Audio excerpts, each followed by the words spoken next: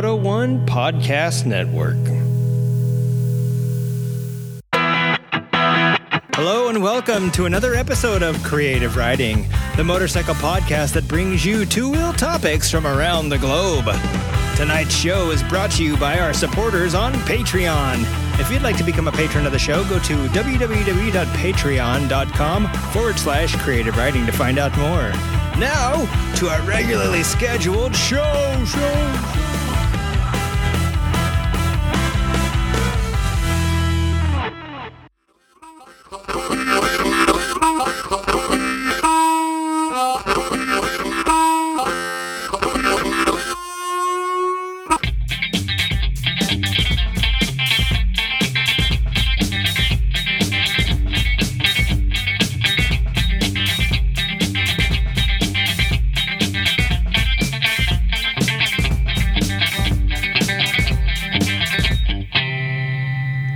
Word to your mother and all the other mothers that love your mother. What? Welcome to another episode of Creative Riding Motorcycle Podcast. This is the Junkster, Junkstantino Rossi, they call me. Then nobody calls me that. But anyway, yeah, this is the Maharasha of mayhem, the harbinger of crazy news, whatever you want to call me. Welcome to another show, a fabulous episode. I'm popping up my show notes now so I can tell you what episode it is, since there's no yahoos in here in the studio with me tonight to tell me that it's episode 192 of the Creative Riding Motorcycle Podcast. As you know, on this podcast, most everything that is said is opinion, not necessarily fact, and not necessarily the views of the Creative Riding Motorcycle Podcast or Moto One Podcast Network.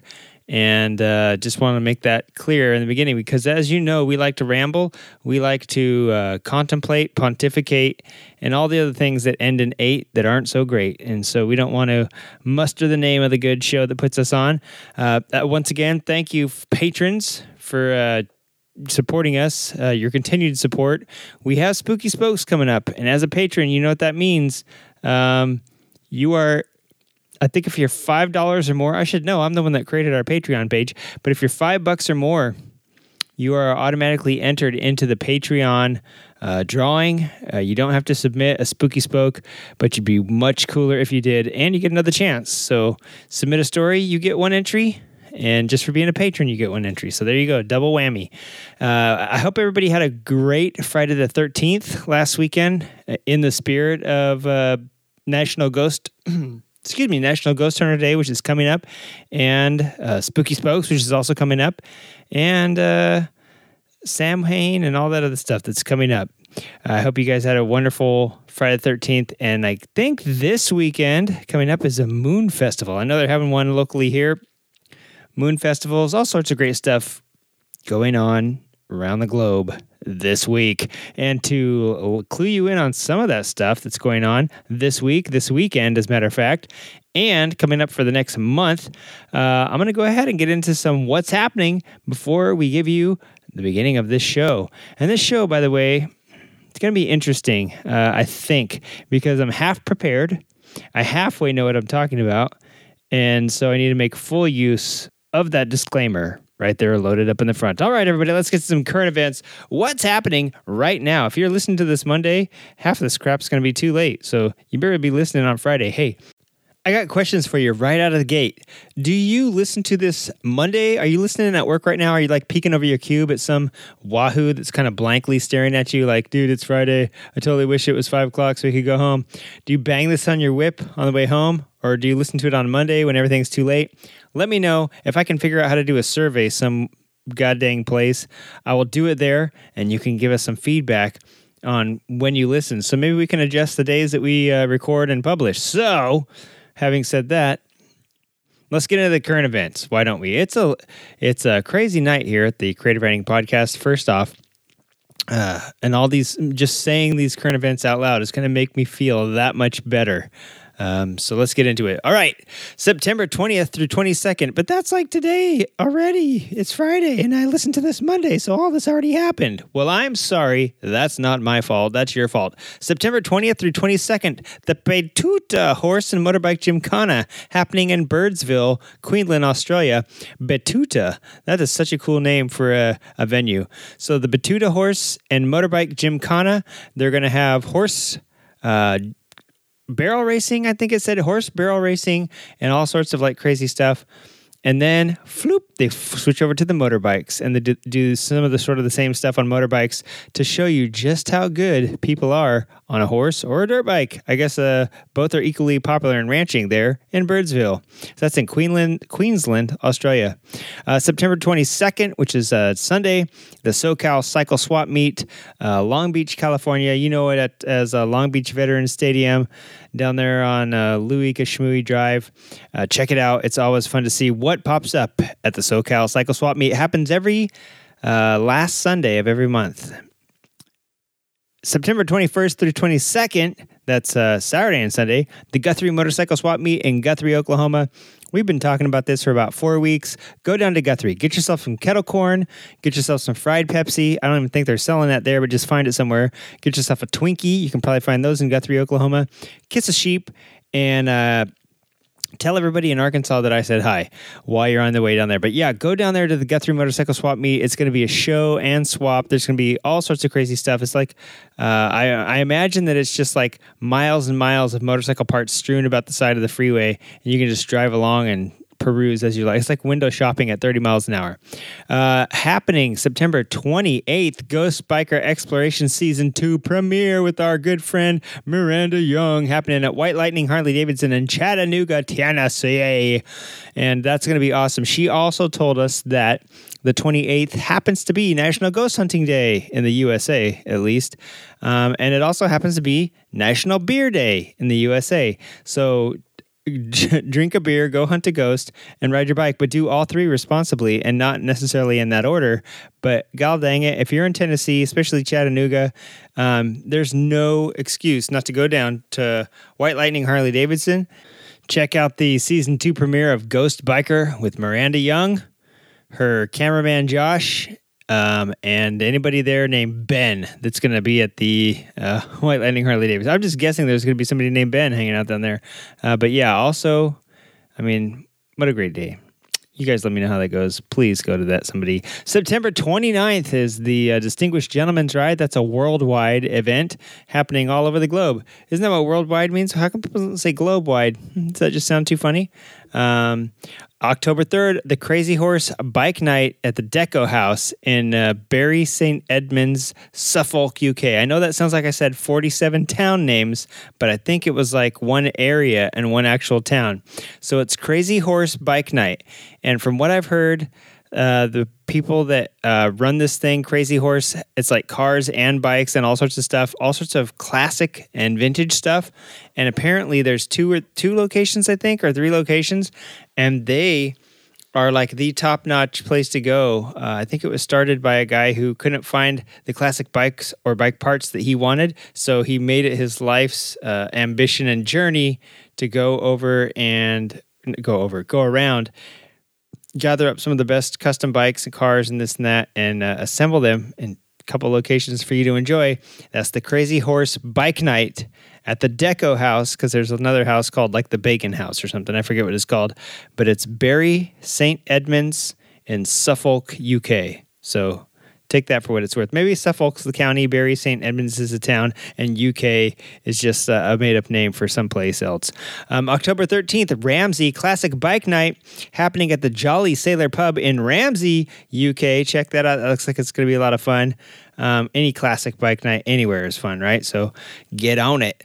October 19th, Joe's Mini Bike Reunion is happening here in La Crescenta, California. We're going to try and hit that up. Creative Writing is going to try and be present and see all these cool little mini bikes that I always hear Joe talking about on his podcast. If you want to listen to Joe's Mini Bike Reunion podcast, hey, go figure. Who names What a fantabulous name for a podcast. It's kind of like creative writing. Hey, and the Creative Writing Motorcycle Podcast. Whoa, what the hell? Who knew we'd think of these things beforehand? But anyway, Joe's Mini Bike Reunion happening October 19th at La Crescenta. Go to joesminibikereunion.com, I think it is, or look them up on Facebook to check out the location. And if you want to enter your bikes, I think you still can, and there's a little pricing on there for all that stuff. There's going to be a lot of great stuff out there. That's why I'm kind of stoked to go see. Everybody used to have a mini bike. That's what used to get people into motorcycling. And that fad's kind of gone the way of the dodo bird, the dinosaur, the elephant seal, the passenger pigeon, and everything else I could think of that's extinct. And now, sock garters for men, huh? Those are pretty gone extinct. Hipsters, bring those back, would you? But anyway, so it's going to be kind of cool to go out there and see these mini bikes, which is where most people used to get their start back in the day. October 19th and 20th, Classic Motorcycle Mechanics Show in Stafford, UK. And I think I mentioned this last week. I think this is called the Carol Nash Classic Motorcycle Mechanics Show. And it's going to have some really, really crazy cool stuff there. Did I mention last week that Joey Dunlop's Kreidler, his 50cc Kreidler, is going to be there? October 23rd is the last day to submit your stories for Spooky Spokes. Spooky Spokes is going to air that Friday, which I believe is the 25th. I might have said 26th on another show. I was totally probably on crack or Quaaludes, so one of the two, or a mix of the both. So you don't know. I can never tell. So make sure you submit it by the 23rd. That's the only date you need to know. You don't need to know what date is like the end of the year. It's December 3rd. I'll just go ahead and tell you. It's December 31st. But you don't need to know that date. You need to know October 23rd, last day to submit for Spooky Spokes. And, of course, patrons at the $5 tier and up. You don't got to worry about it. But if you would, send in something cool. I know you guys usually have like some of the craziest stories ever. And if you don't have one, get out there and get one right now. Like go do something crazy and insane just for the show and a chance to win some cheesy prizes, huh? October 26th is going to be the Moto Mash Art Show at the Mind and Mill in Riverside, California. This one's particularly special to me because it's put on by Girl on a Moto. I don't know if you guys know Girl on a Moto, but they're a podcast here in Southern California. So Creative Writing used to be Southern California's 97th best motorcycle podcast, and now we've been knocked down one more to 98th best motorcycle podcast. So there you go. October 25th through the 27th is the Australian Grand Prix in Ventnor, Victoria, Australia. You may know it as Phillip Island because that's the circuit where it takes place. I don't think the island is actually called Phillip Island, though. That's interesting. But yeah, that's Victoria. It's going to be pretty rad, I think. I really like the Phillip Island rounds when they race like World Superbike there and stuff, I think, still. And it's a rad circuit. November 1st through the 3rd, it's going to be the Campout number 2, Hooligan Campout number 2 at El Mirage Dry Lake Bed. Hit up Wiggins or hit up SoCal Hooligans on Instagram for some more details. Really, I mean, there's no details. It's the 1st through the 3rd. The 1st being a Friday. You show up, you bring your own beer, bring your own bike, bring your own bedding. So BYOB covers all three of those things, right? And there's no toilets out there, but you're out in the middle of the friggin' El Mirage is in the... What desert is that? That's the Mojave Desert, I guess. So you're out in the middle of the Mojave Desert. So it doesn't matter. You pee on a bush, it evaporates 5 seconds later. But yeah, it should be nice. And then ride all day Saturday, ride all day Sunday, and go home. And like I said, you can check out SoCal Hooligans or you can check out Wig09. He's probably got that on his Instagram. But yeah, just show up at El Mirage Dry Lake Bed, hook a left, and you'll see Wiggins out there partying hard, probably with a made-up barbecue. We're going to dig a fire pit this year. We're going to throw a chain link fence over that sucker and barbecue half a cow on it. November 5th is Guy Fawkes Night in the UK. You guys already knew that. It has nothing to do with motorcycles, except for ride your motorcycle safely, because I hear there's a lot of fireworks going off that night and a lot of drinking. So there you go. November 9th and 10th is the Australian Motorcycle Festival in Lang Park, Wollongong, New South Wales, Australia. I know that sounded like I said 47 city names, but I didn't. Lang Park is where it's happening. Wollongong, I believe, is the city. New South Wales is the state or the territory. And Australia is a continent and a country. Who knew? All right, everybody. Well, we're going to take a really quick break, and I'm going to come back and get into this week's episode, which is going to be entitled, should I say it now? I haven't really formally titled it, No, I won't. I'll get to it when I come back. You guys hang tight. We'll be right back in a jiff.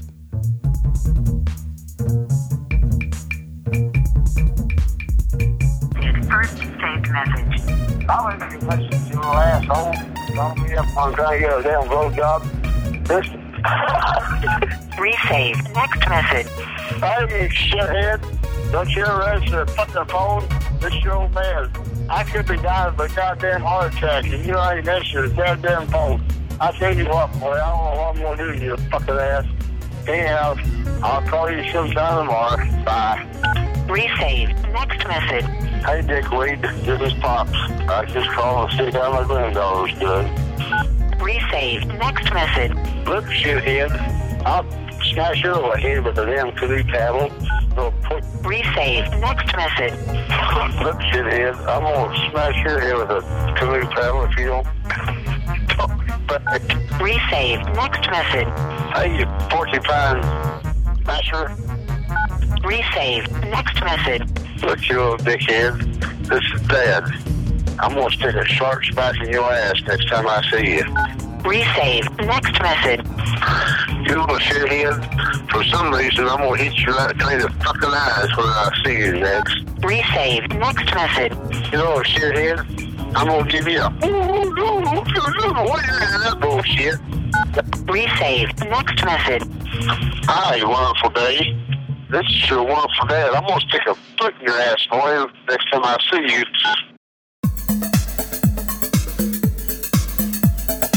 Hey everybody, this is Nathan Flats from Flats Tires, reminding you to come on down and get everything you need for your bike. We've got tires, they're round, they're made of rubber, and we supply everything you need, including valve stems. The only thing you need to supply is the air. That's right, come down to Flats Tires. We're on the corner of State Street and First, down in Epperton. Yeah, that's right. It's time to get funky with me and the crew they call the Brass Monkey. Is that right? Did I say that right? Hey, everybody. It is time to get in some news. I almost said time to Zeus in some news, and that's how I'm talking this week. I don't feel very good, so bear with me. And you hear that rustling, rattling around? That is a real newspaper, my friend. I've been reading the newspaper now for about, years. And so, anyway, I got some news here. This is coming to them from Managua. I think I'm having a stroke on the air. Like, literally, what the hell's going on? August 25th. So this is like, what's today? Ooh, it's almost a month old.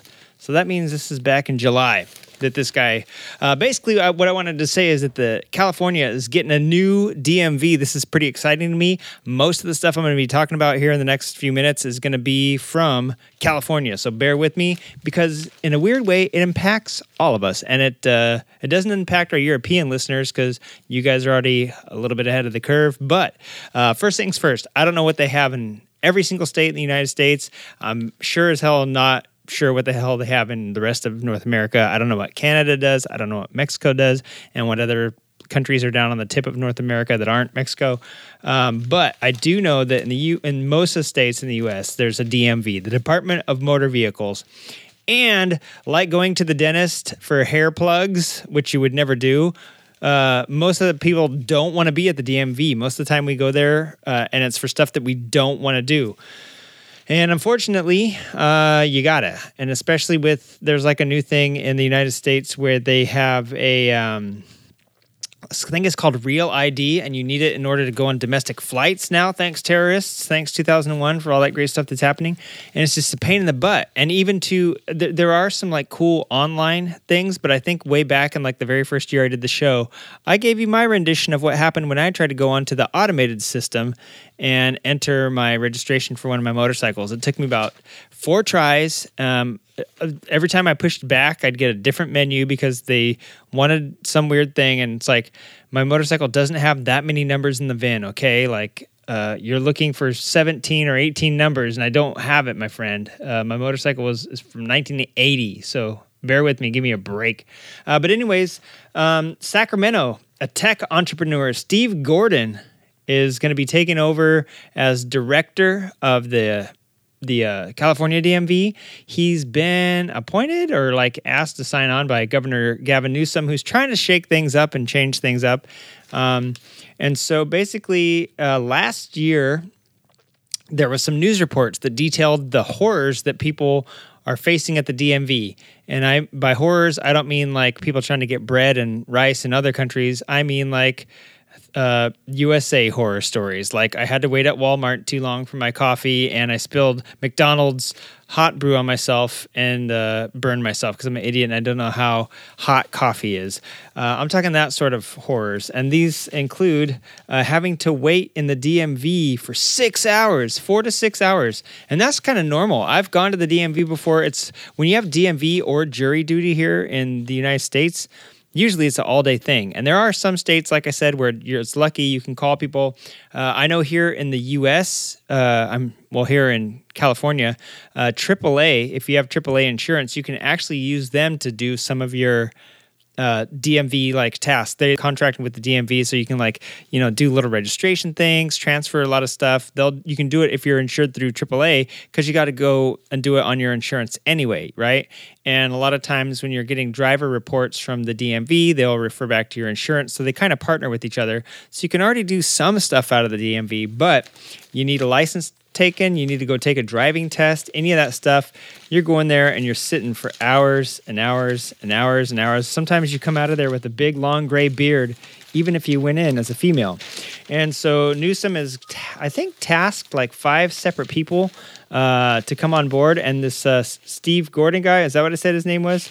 I just know him as Gordon. I'm going to call him Gordon. Yeah, Steve Gordon. Steve Gordon is coming from the tech sector. I'm going to skip ahead to this and tell you how much he's going to make here because this might blow your mind. So almost all the way halfway through this article, his annual salary as DMV director is $186,389. They didn't give us cents, but that's okay. We'll round up. We'll say 59 cents. And his wife supported him in taking the new position, which he's going to have to, he's making $186,000. I know that sounds like a lot of money, but the DMV's budget is like $1.3 billion. So that's literally like a drop in the hat. You do the maths. I'm not very good at maths, but I'm saying that's like less than 1% of what the total budget is for the DMV. So like, $186,000. Nice they pay this guy. Dude, he's coming from the tech sector and he lives in San Jose. I guarantee he's making way more than that in the private sector. He's probably making like $500,000 a year or like upwards of $200,000 a year because that's what it takes to live in like where the Misfits live, like Liza and all those guys. If you don't make $200,000 a year, you're like poverty level. So this guy is taking a massive pay cut probably from the private sector to go work in the public sector at the DMV of all places. The only worst thing I could think of to work for would be like to work at like the Medicare office or something, or like homeless services. Those are the 2 things in California that would just be worse than working for the DMV. But anyway, he's been on for a month. So this is from August 25th. So I'm going to guess he started in July 25th, somewhere around there. And he was trying to turn the DMV around. We all hate the DMV. It's hard as hell to use half of the stuff, but I did already know. I went on it recently, and I don't know if this is part of him or not, but I went on recently, and the site looks better already. I was like, wow, this looks pretty cool. I was checking to see because I have to renew my license this year. My license expires. They're good for like 4 or 5 years, and I have to do it this year, and I can't just mail it in. They've been using the same picture since like 1900 on my license, just the pencil drawing that the guy did way back then, and it's been convenient because I really facially haven't changed. So it's kind of nice, that I just been able to do this. But now that they need this real ID stuff, not only do I have to submit like my blood type and DNA and all this classified information, I have to take like another form of ID. Now, what the hell other form of ID do I have? I have my birth certificate, and then I have my state issued license, which won't be able to get me my new state issued license. So I don't know what the hell I'm going to take in. I'll probably have to take in pop out a couple of my teeth and let them do dental records on it. But anyway, also in California, I don't know if this is like with other states, but I don't register. I don't register to vote, man, because then they get you on jury duty. Like, yeah, man, and I don't want to do my civic duty as a juror. And I'm all, nobody likes to go down to the county courthouse and listen to some case, although I have been on jury duty before, and it was kind of interesting, crazy criminal case. But I wouldn't want to be on like the OJ trial or anything like that that's going to last for like years and years and years. Of that, who was that Johan Vandersloot kid that like killed Natalie Holloway in the Bahamas and then like was on trial for 75 years because they couldn't like ever find anything about him? I would hate to be on one of those because then you're like out of an income for like 3 years while the case is going on, and you can't just say, hey, I don't want to do this anymore. But going down for like a week, you know, getting off work, getting paid for it, that's okay with me. And all my friends that say, I don't register to vote because then they get you for jury duty, they get it. If you drive, they get it from there, you idiots. So you're skipping out of 2 civic duties. One, which is being a juror of your peers. You don't want to go in and have professional lawyers go against you if you ever have to go to court, do you? Why don't you have a jury of your peers? And B, you want to drive, don't you? So if you register your car, they register you to vote, you idiot, and to be on jury duty. So there you go. And that was another problem. People were registering their cars. Let me see, I have some numbers here. It registers, where's the numbers here on how much we register? The agency is responsible for licensing 27 million drivers and registering 35.7 million motor vehicles, including motorcycles. I like that they said including motorcycles. The guy or lady that wrote this must ride. So, because what else? Like, I mean, you wouldn't put boats and stuff on there, but the DMV does license boats and trailers and all sorts of stuff, and motorhomes. Like, they license a lot more stuff than just motorcycles. I think it's cool that they put that on there. But anyway, so that's a lot of people, man. 27 million people and 35.7 million vehicles. That's a lot of things to keep track of. And when you're doing the motor voter thing and you're responsible for 27 million people's like voting outcomes, that's a big thing to have to tackle as well. And then also, like I said, linking this to jury duty and then driver records and like all this stuff, right? So it's really interesting that this guy is coming in from the private sector, hopefully making things easier. Gavin Newsom actually wrote a book in 2013 called Citizenville, about changing the government and like reinventing the government and making it more efficient. And in his book, I quote this article from the LA Times, quote, I actually wrote a book with a preamble that said that the DMV is on the leading edge, cutting edge. I'm sorry. Quote, I actually wrote a book with a preamble that said that the DMV is on the leading cutting edge of 1973. End quote. And that's from Gavin Newsom in his 2013 book, Citizenville. And I have to admit, I know the web wasn't around for the public use in 1973, but the California DMV website sure looked like it was designed back then.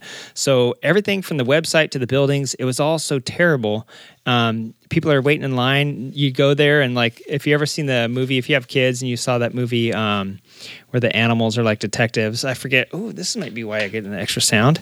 The animals are detectives. I forget exactly what it was called, but like Animaltopia or something. But you remember the sloth working at the DMV? I feel like that's how the real DMV was for a long time. And so they were saying that there was a lot of tardiness and truancy at the DMV, plus like not a lot of training or something like that. And so it was really a lot of problems. And so I'm kind of stoked that the California DMV is getting an overhaul. Right here it says that, there's 5 DMV managers appointed last month by Newsom to shake up the agency, which definitely needed to shake up. And even one of the guys who was the former state chief information officer under Governor Pete Wilson back in the day says it's an astute move on the part of the governor to bring in this Gordon fella. So even a guy from the old Republican regime is saying, yeah, stuff was crappy then, and it's time to start changing. So hopefully it'll get easier. They're supposedly putting in some kiosks around town, around certain locations. They're opening stuff on Saturdays, which there's 1 or 2 that's open on Saturdays. And if you're in LA and you ever needed one to go to, you go to No Funistan, which is what we call Glendale, because Glendale is like crazy. I don't know. There's just a vibe about Glendale where you go there and you feel like you just shouldn't have any fun. But they had the nicest DMV, I swear. That's I think when I finally got Spamula registered, had Spamula for like 5 years, riding dirty. Just kidding. That's alleged. And when I finally got it registered, it was because it was like I didn't have a title for it, and I had a bill of sale all this crazy hoops I was jumping through when I lived in San Diego. Finally get up to LA, still jumping through hoops, go to Glendale, and they helped me out. They pointed me in the right direction. They told me what I had to do. They got me lined up, and by God, we got Spamla registered. And now Spamla is good to go. Has been good to go for 15 years now. But yeah, I mean, I hope that with these kiosks, and I hope with some of the shakeups and the automated stuff, that they're still going to keep the ability for you to reason with people, because that's one of my biggest complaints about the DMV. You can't reason with anybody, right? So I'm just excited to see if this really takes off and makes it easier, especially for us to people with vintage bikes and cars, and smog laws in California. They're exempt after a certain year. Motorcycles are exempt already, so it's just interesting, if they're already exempt and there's nothing I got to, I picked this thing up at freaking Long Beach cycle swap meet this last weekend. Can I please freaking register it? Because obviously you look it up in your system and it's not stolen, but there's just no paperwork. So you all of a sudden don't know what to do. Come on, use your head, use some reason. Also from this August issue, this is going to go with my next, where did it go? Right here. This is going to go with my next article that I was reading from this month. And it's funny, they gave you a little foreshadowing a couple of years before. You like that sound? You like the sound of an old man rustling a newspaper on a Sunday morning out on the porch, screaming, "Get off my lawn." So anyway, here we go. South Lake Tahoe. Governor Newsom has accused President Trump of trying to scuttle California's strict car emission standards to help the oil industry. He's called Trump pathetic, I guess. Trump calls everyone pathetic, so I guess he's getting a little bit of his own medicine thrown back at him. But Trump tweeted something. I have another tweet from the newer article that I'll read to you in a minute. But basically, the idea is that they're helping automobile manufacturers is a blown up myth. Basically, they're Trump was saying that California is going to undermine safety and customer savings and pass on stuff to customers. That's in the other that's highlighted in the other article. But he says, man, no one. This isn't true. Let me quote this article. No one wants Trump's mileage policy except the oil companies. And what a sad, pathetic state of affairs that they're the ones calling the shots. I think that is true. I was just telling my kids the history of the Disneyland monorail. I think Walt Disney was trying to prove that he could electrify Southern California and make electric public transit available. And you better believe, if you look back at California back in the 50s and before, it was all oil derricks where all the neighborhoods are now. And there's still a few oil fields here in LA. I mean, we had the La Brea tar pits, for Pete's sake. There's a bunch of tar under the ground here. And you better believe that the big three came down to California and was like, hey, listen, bro, that ain't happening.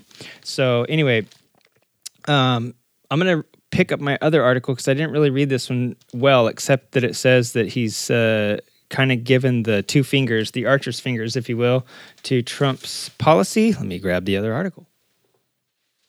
All right, I heard there's another article right here, and I have it right in my hot little hands. The Trump administration has a plan to help the auto industry. It wants to obliterate a tough set of Obama-era greenhouse gas emissions requirements set to take effect in 2022, and then shove California regulators aside and assert full federal control over how much pollution motor vehicles are allowed to spew.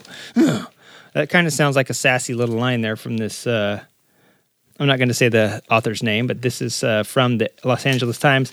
Yeah, it's true. The industry, the automobile industry only signed on to these agreements in 2009 after the fallout that we had. And I mean, even after 2001, the economy started to waver a little bit, but we still, even in 2000, I can remember Ford. I think it was Bush was saying, "Hey, Ford," or maybe it was outgoing Clinton. I can't remember, saying, "Hey, man, can we make." I think they said 40% of your cars electric by the year 2000, and of course Ford totally missed it, and then everybody missed it. Everyone's like, "Yeah." I read this in Popular Mechanics or Road and Track way back in 1999, so I can't really remember it that well, but I'm pretty sure Ford had this car called the Ka or something like that over in Europe, and they were going to bring it over, and it's the Think the Think for Two. It kind of looked like that, but I think it was called the Ford Think City or something weird like that. Looked like it was made out of like a little Tykes plastic, and it was going to be electric. And I think they even had a cheeky little write-up in Road and Track where they took it to a test and had the guy like try to smog it, and he was looking for the exhaust pipe, and it didn't exist. The car never happened, right? Fast forward a whole decade, and it's like, all right, well, if you want to get a bailout money, now you will comply with us, and you'll at least lower your greenhouse emissions. Well, that's like the thing, the flavor du jour of the day, right? Everybody's going electric, everybody's doing some greenhouse emission stuff. But here's my deal. California, I'm with you on this, and actually 4 other automakers are as well. And it's Honda, Ford, Volkswagen, and BMW, which account for 28% of the U.S. sales, have signed on to a compromise deal with California to raise mileage and cut emissions. And Trump called these guys at these companies weaklings. I think he should have called them smartlings, because here's the deal. Yeah, California ruining everything for everybody, but here's another thing that we did. We also made a 50-state vehicle, because in the past, and motorcycles still do this to some effect, but it's just like a couple things like a canister or a vented fuel cap. Like California, you're not allowed to vent anything to the air.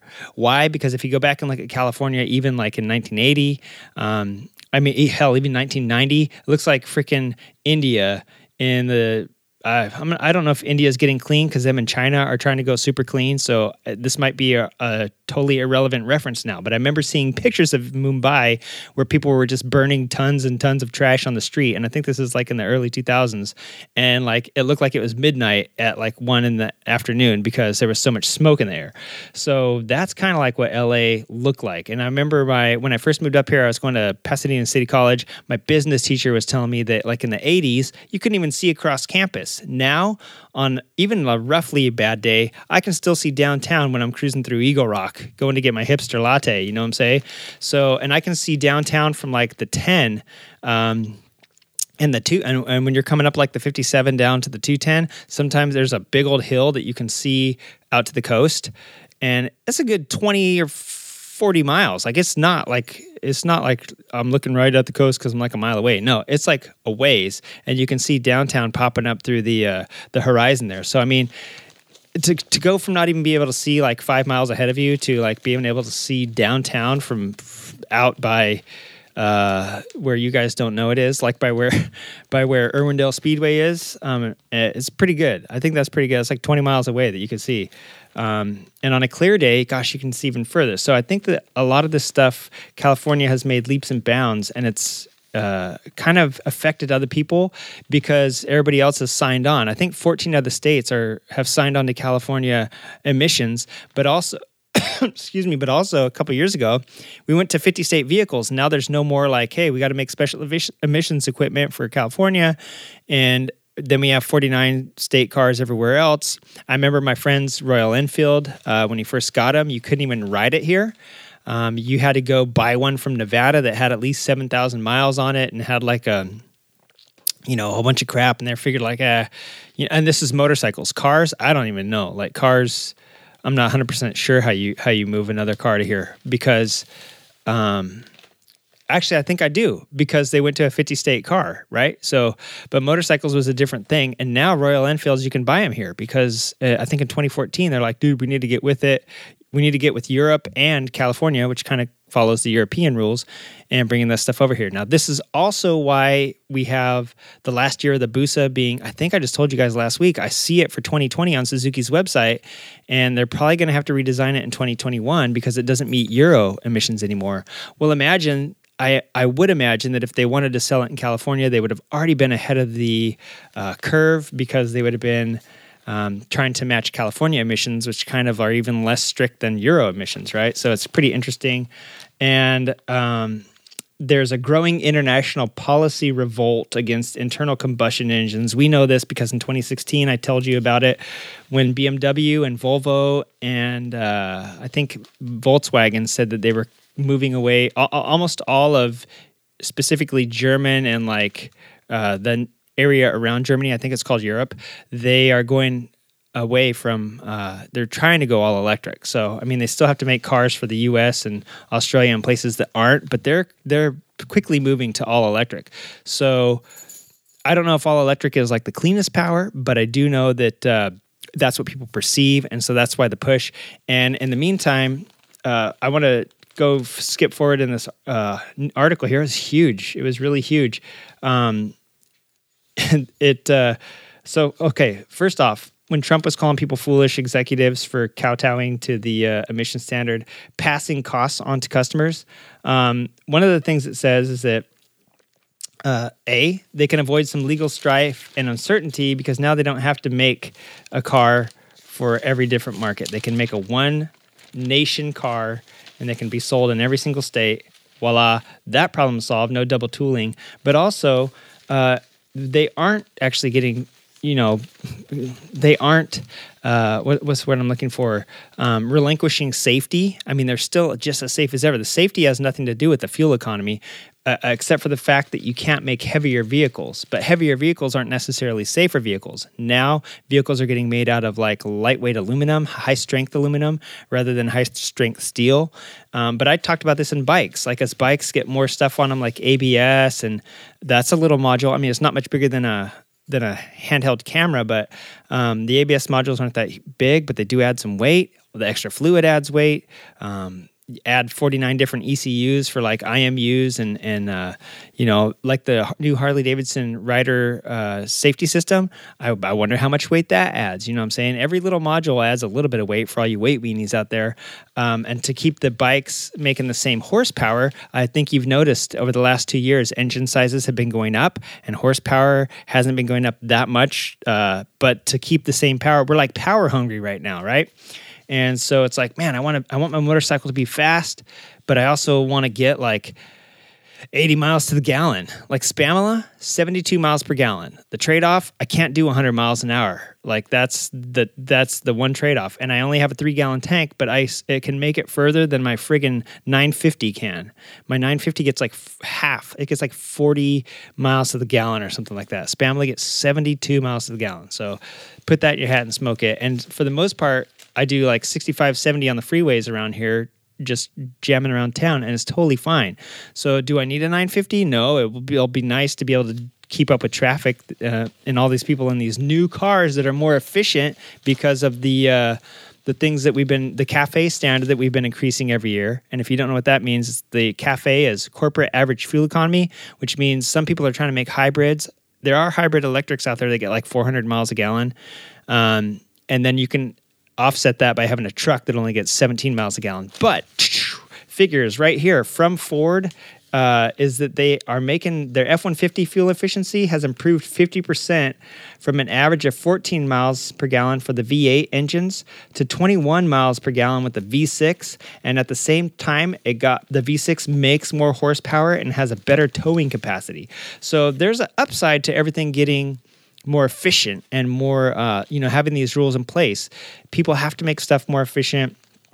And as a result, I mean, it does cost for tooling and stuff like that. But Trump was saying that, right here, ditching feature requirements will save customers hundreds to thousands of dollars per vehicle. But that's the Consumer Reports says, hey, and what they make up in fuel savings, making these things more efficient, will more than make up for like a couple $1,000 sticker price. Like what you pay in fuel, the few $1,000s that you pay in fuel on a bigger vehicle will make up for the like couple $1,000s that you use in fuel on these more efficient vehicles. So I thought that was really interesting. There's a couple more things I want to touch base on right here before we move on to the next subject. Oh my God, that is me stretching my brain because I just can't take it anymore. But I'm going to keep pushing on here real quick. Partially because it has to do with some of the stuff I want to talk about later. So, got to do it. Sorry, folks. Stick around for the most boring show you've ever listened to on a Friday. I did want to say that everybody is looking at General Motors and Fiat, Chrysler, and Toyota, because if they kind of switch over, it'll make it a lot harder for the White House, the current administration, to say, hey, these things are necessary. And a lot of these people state that they want, like I said earlier, you make a 50-state vehicle, they want less I don't know. They just want like some predictability. You know what I'm saying? And so they might like to see that too. Plus, look at this. Negotiations in the last days of the Bush administration helped the Obama administration set these aggressive standards. Listen to what they're saying. They say that they would boost mileage for consumers. That's us, folks, from 30 miles per gallon for cars and 24 for trucks to 44 for cars. No, for light trucks to a car truck combined 44 in 2021. That's like next year after next. And 54.5 miles per gallon in 2025. So, yeah. That's cool. 54 miles per gallon, that's even better than my stupid motorcycle gets. Why are motorcycles exempt from smog in California? Well, and in most states, it's a long, drawn-out thing, but for the longest time, it was because they were more efficient. Per gallon of gas, due to their lighter weight, they could travel a longer distance, making them more efficient. The same reason probably they were giving all these EV vehicles in California. I don't know if they did this in other states, but you could have access to the carpool lane. That was part of a subsidy. Instead of having to buy a fast pass or have more people in the car with you, you're trying to do better things for the state. So they would let you go in the carpool lane. And motorcycles, I'm afraid that I read somewhere a long time ago when I was into cars and emissions and all that stuff, like 5,000 years ago, that motorcycles actually pollute more than cars. So we got to be real careful about this, about how we handle this sort of stuff and the things that we don't want them to push for. But some more figures here. California, after that, the bailout and the agreement, I think it was like in 2011 or something like that, it made a 50-state harmonic resolution so people don't have to worry about, as I mentioned before, making different cars for different markets and all the electronics and programming and different engine sizes that goes along with all that crap. You can just have like one basic set of options. I think I already mentioned that I think I mentioned this before. I don't think I recorded this, but when the 4 car companies that signed with California actually get concessions on their carbon based credits, which carbon emissions credits, a lot of times if you have a plant or a company here in California that doesn't emit anything, you get credits for that. And you can sell those credits to other companies that pollute a little bit because you're balancing each other out. And these companies are like getting extra credits for making less emissions. 1970, a law, I think I already told you that 14 other states already adopt California stuff. And in 1970, Richard Nixon, who everybody, not coming from, I'm not a like tree hugging hippie liberal, by the way.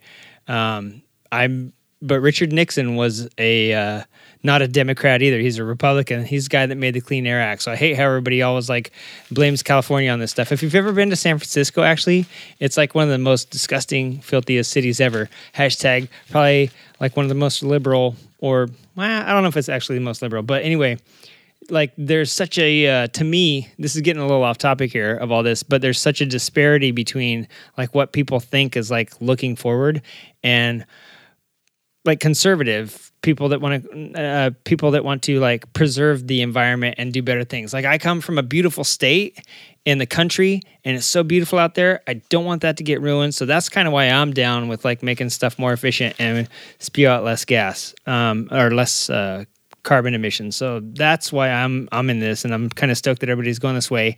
Also, it makes sense if you're a car manufacturer and you have a feeling that everybody's going to be going electric anyway, and there's companies like Electrify America that are like basing, okay, I'm gonna throw this article out. We don't need this anymore, but I will say that one last thing, blah, blah, blah, blah. Yep. Nope. It's good.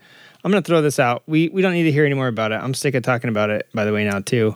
I will just note that article also stated that everybody can see, like, as a socially whether or not it's real or not, the perception is that everything's going to electric because electric's cleaner. I think we should invest in hydrogen.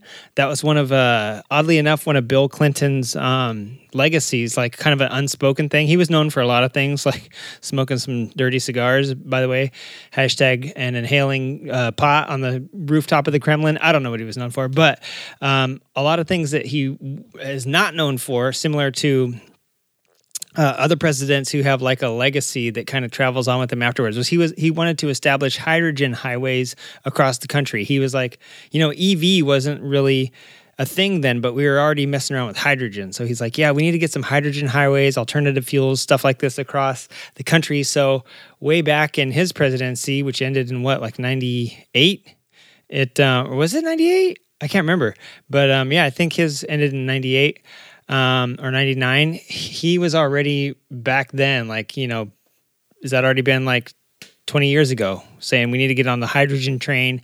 A lot of guys that have written into this show before have been like, hey, listen, Honda's developing like a hydrogen-based motorcycle. Like they're kind of working on it right now as much as they are electric, right? Because nobody knows. It's like beta and VHS right now. Nobody really knows what the way of the future is going to be, and nobody really knows what's cleaner. Because a lot of people, I think Wiggins included, will tell you that they have a feeling that making electricity is pretty bad for the environment because you have to burn coal or you have to heat up water, which kills fish and bacteria and every thing in the biosphere around the hydropower plant, I don't know if they've fixed that or if that's like an old thing, but I know that was a thing for a while, that there is pollution, even if it's not chemical pollution in the form of like radiant energy and heat and all that stuff that kills off the environment in that part of the water where they're making hydroelectric power.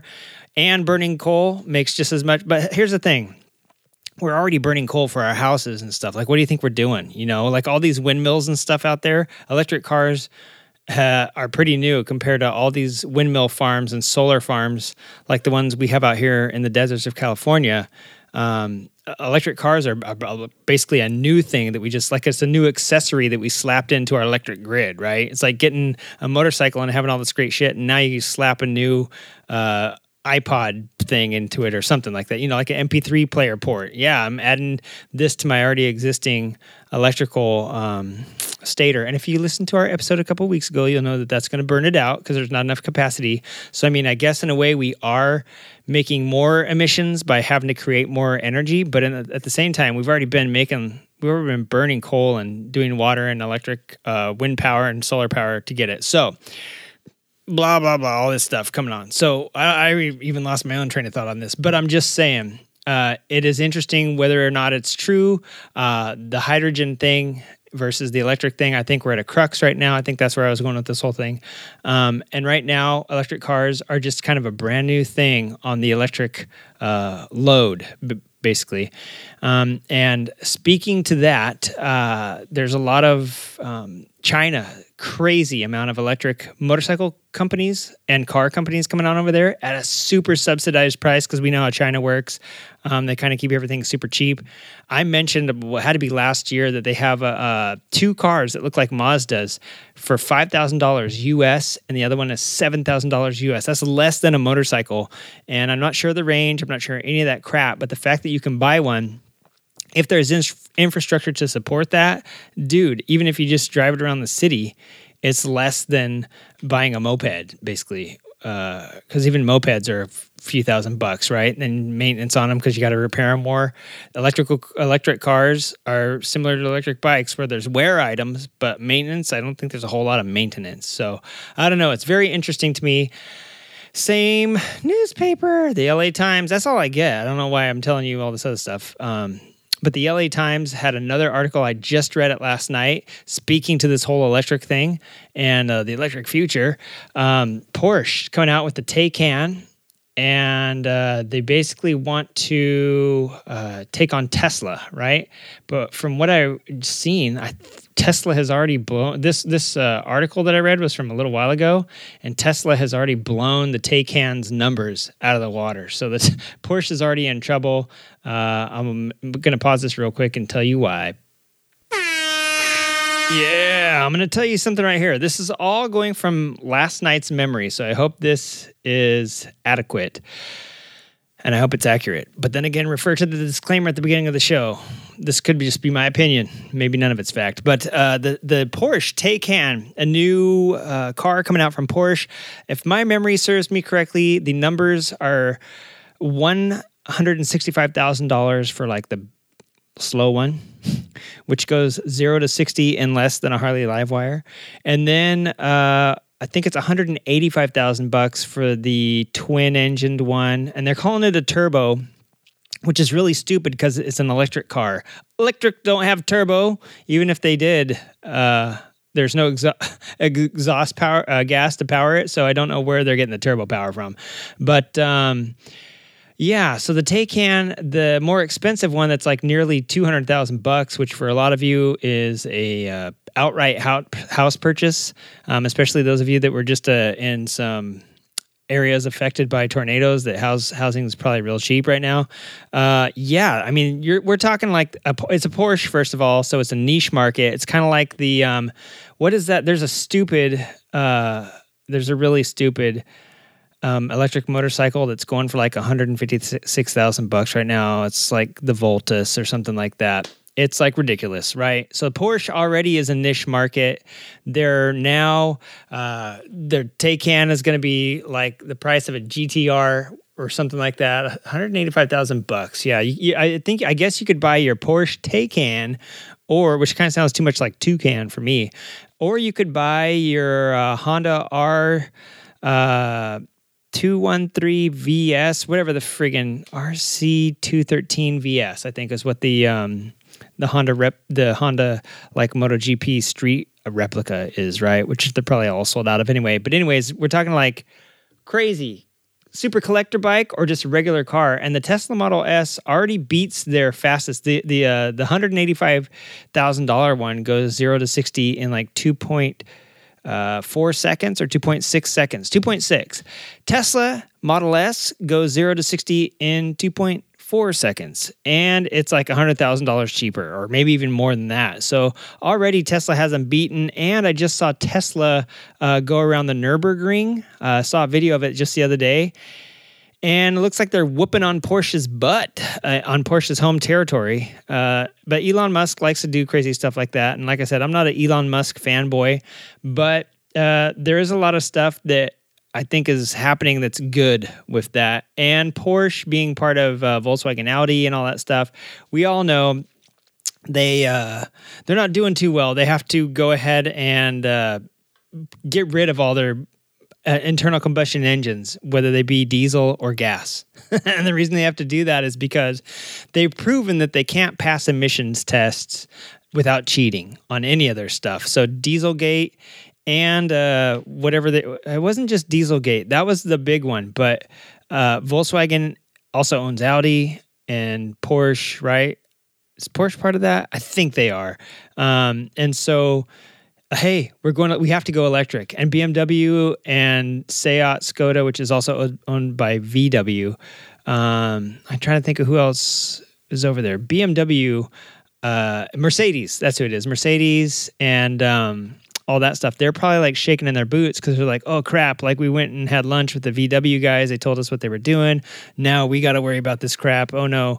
And so everybody's going electric. Everybody wants to go electric. And in Europe, see, this is the part where when I was talking earlier about California, those of you in Europe, you don't even care because you've already had like motorcycles and cars over a certain age or certain year, I should say, outlawed from your cities, and pretty soon they're talking about outlawing internal combustion bikes and cars altogether. So you guys could give 2 ham-fisted ass whaps. Is that a real thing? Oh yeah, I just looked it up on the internet. A ham-fisted ass whap means to give a care. So you guys could give 2 ham-fisted ass whaps about emissions, period, because you guys are already going electric, right? In most parts. So basically, all this other stuff that everybody's doing is just right up your alley. And I think that's great for you. But what I can say is, yeah, it's going to cost somebody some money. It's going to cost the consumer some money in these new cars. Good news, though. I just was reading the Livewire stuff yesterday. And, you know, VW, they have a company that they started with, I think, a little bit of help from BMW and maybe Nissan. The Electrify America was a spinoff of the Volkswagen Audi Corp that came over here as part of Dieselgate and as part of the reparations and all the billions of dollars that they have to pay around the globe to everybody for messing up the environment. They had to. Part of the thing was our deal is we have to do something, some way to give back. So we're going to do it. We have to do it in the form of like cleaner emissions. So we're going to do with infrastructure. And we've already been talking about from episode number 4. I've already been talking about the Internet of Things, like cooperative, intelligent transportation, like the way we interact with stuff, vehicle to vehicle communications, all that great stuff. Well, now add to that fray infrastructure for electrifying the world, and electrifying America. And exactly, the company's called Electrify America. On the Livewire site, if you go there, you can see that Electrify America is sponsoring, thanks to negotiations with Harley-Davidson, I'm assuming, I think it said 500 kilowatt hours of energy or 2 years of free charging. That's an incentive to you. So now imagine buying a car. Imagine buying an old crappy car before all these things that California made them do, back when they were getting 17 miles per gallon. Let's go back 10 years when gas prices were like $4 a gallon here. I'm assuming they were close to 4 around the rest of the country because they were close to 5 here. And imagine that you're getting free gas now because somebody screwed up, and wouldn't that just be awesome? You know, wouldn't free gas now be awesome? I mean, it's like to fill my car up, depending on who's bombing who overseas and what natural disaster has messed up oil here or there. The gas is like between almost like $3.95 down to I think it's like $3.40 right now or something like that. So it's a pretty big fluctuation when you're talking about filling up like a 20-gallon tank, like on a truck or something. Luckily, my car only has a 12-gallon tank, so I roughly know I'm going to be paying $30 to $40 depending on what gas is. But wouldn't it be nice to get free, buy not only feel like you're doing something better for the environment, but get free charging, you know? So I don't know. There's a whole bunch of incentives that are coming on board to get people away from emissions and, you know, all this crazy stuff. I think right now, everything that's going on in the White House needs to quit thinking so much about other industries like the oil industry and stuff like that. Because you know what we need? We're not going to have electric airplanes, that's for sure. And I don't think we're going to be having electric fire trucks and stuff like that just because we need generators to pump. I mean, the onboard pumps and stuff, I don't want you to run out of a battery. And I know they wouldn't. I know fire departments wouldn't. But in an emergency situation, those guys are ready for everything. They probably have like a weird alien gem that they pop in there or some weird chicken egg they can put in there. Why did I say that? Because I've been watching too many video games. That's why. But anyway, they probably have some weird, you can probably run a fire truck off different stuff if you don't have gasoline available or diesel available or electricity available, right? I'm sure they think of stuff just like the military does. Hopefully they do. Oh God, you guys, I'm really putting a lot into you. If you don't have all this stuff, please let me know. But what I'm saying is that most people that are prepared in other industries are still going to need the oil. We're still going to need it for planes. And actually, if we take a lot of the cars off the road that use internal combustion and only keep the older ones that like can't be modified, right? Hopefully we will be, maybe it'll make planes flights cheaper. I don't know, or maybe it'll let the airline industry like make more efficient gas. So they don't, it doesn't cost as much to fill up a plane. I can only imagine that a plane has like a 5 billion gallon gas tank and how much that must cost to fill up with avgas, which is usually like double the price of car gas or petrol if you're not from the United States. So anyway, yeah, we still need oil to make plastics. We still need oil, like all your fairings on your bike probably has some amount of oils in it. And the plastic bags that you carry home, they're illegal in California. You can't have plastic bags anymore, I don't think, anywhere. Or drinking straws. You have to drink out of these weird paper straws now that are biodegradable, and they taste like they're biodegradable, and everything that you suck through them now tastes like it's biodegradable. But, that's why I don't use a straw. But, yeah, like in the other plastics, they use oils, plastic bags, I guess, for everywhere else. If you're not in a state that is outlawing them, are made of plastics. Like oil is used for quite a lot of stuff. It's probably used in cosmetics. They probably use it on Subway sandwiches. I mean, they've used various different things in Subway sandwiches. So I'm just saying, there's still going to be a need for these industries. Oil, people, I feel for you. You're not going away until like all the oil has been fracked out of the earth and the earth splits in two because it's all dried up. I wonder if oil is like the glue that's holding earth together and we're unknowingly like sucking it out. But the sucky thing about all this is that there won't be that radical sound that we're used to. You know, I'll go down to the drag strip tonight and record some stuff for you if you don't know what a internal combustion engine sounds like. If you don't, you're very sad. You're a sad person, and you're probably deaf, and you're not listening to this anyway. So I like your shirt. But yeah, the cool thing is that I have listened to some. I was on the Moto. Had the opportunity, even though Moto One Podcast Network kicked me out of my own studio, and I'm actually recording to you behind a dumpster right now. That's why I have to keep taking breaks. The freaking trash trucks keep coming, and this guy next to me keeps throwing away paint buckets. So sorry if you can hear all that banging around. But yeah, the Moto One Podcast Network heroes of the day, the Nokomoto podcast, they were watching the Moto E when I called into them. And over the clanging of a bunch of pie tins and paint cans getting thrown away and a few raccoons fighting over some food scraps, I could hear the Moto E MotoGP rounds, right? And this bike sounds pretty sweet, dude. I like the sound. And I actually I've watched Formula E race cars a couple times. I got to tell you, those things are pretty sweet too. Like, it doesn't really take away from it for me. And if you're watching TV anyway, like, they don't have those things mic'd up half the time, you know what I'm saying? So you're just sitting there like, all right, I'm listening to the commentator, kind of like you're listening to me right now, right? So it could be anything. It could be like, and here comes so-and-so. Yeah, there he goes. And here comes this guy down the track. And there he goes. Like, they could be pumping in sounds already. You don't know. You know what I'm saying? So, but at any rate, where was I going with this? Oh yeah, the oils and the electrics and all the stuff coming on board. The Porsche Taycan being a sucky car, and Electrify America giving you free money, basically free charging if you buy a Harley Davidson. I can only imagine that they would not partner with anybody else unless it's Honda. So Honda, please get the stupid electric bikes coming. You've had them I know you've had them. I've seen them. You showed me them. I wasn't supposed to say anything about. Wait, who's knocking on the door right now? Oh my God. Anyway, strike that Honda. But anyway, yeah, I want to see some more stuff coming on board. I want us all to get on board with this so we can quit arguing about it. You know what I'm saying? And in other news, I'm going to be doing like a little thing on 1989 here pretty soon. It gets pretty dark, but it involves some of the stuff I'm about to tell you right now. I was just reading Electrek. I read that quite a bit now because they seem to know what's coming up before any of us do. We're like, yeah, man, Harley Davidson will never make an electric motorcycle. And then like 5 years ago, we said that. And now, Livewire, hi. And all these other little electric mountain bikes and stuff they're doing. So I think I'm going to start listening to what other people say in other industries because it seems to be coming true. Despite the amount of denial that you want to put on stuff. So you can tell me what people aren't going to do here and there, but I probably won't listen to you.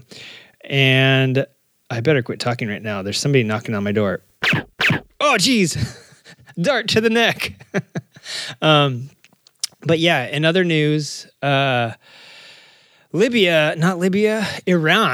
of all places, the people who started, OPEC, and the whole reason we had the oil shortage in the 70s, and the reason we forced a country that was pretty liberal to go pretty conservative to the point where, like, I don't know, they're just now getting around to being what we consider modern human rights, but they're still about 80 years behind.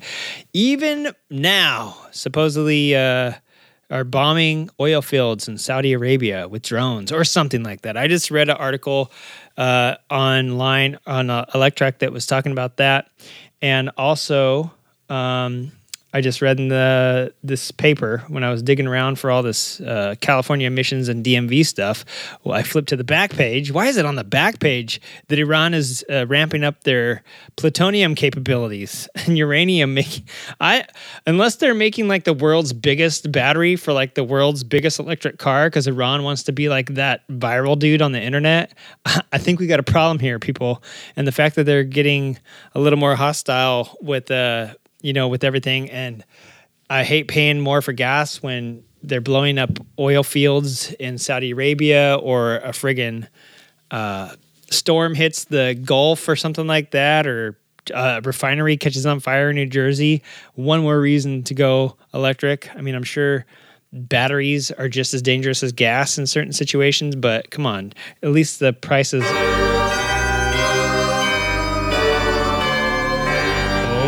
fluctuate. I totally did not mean to do that. I don't know who's here. Who just rang my doorbell?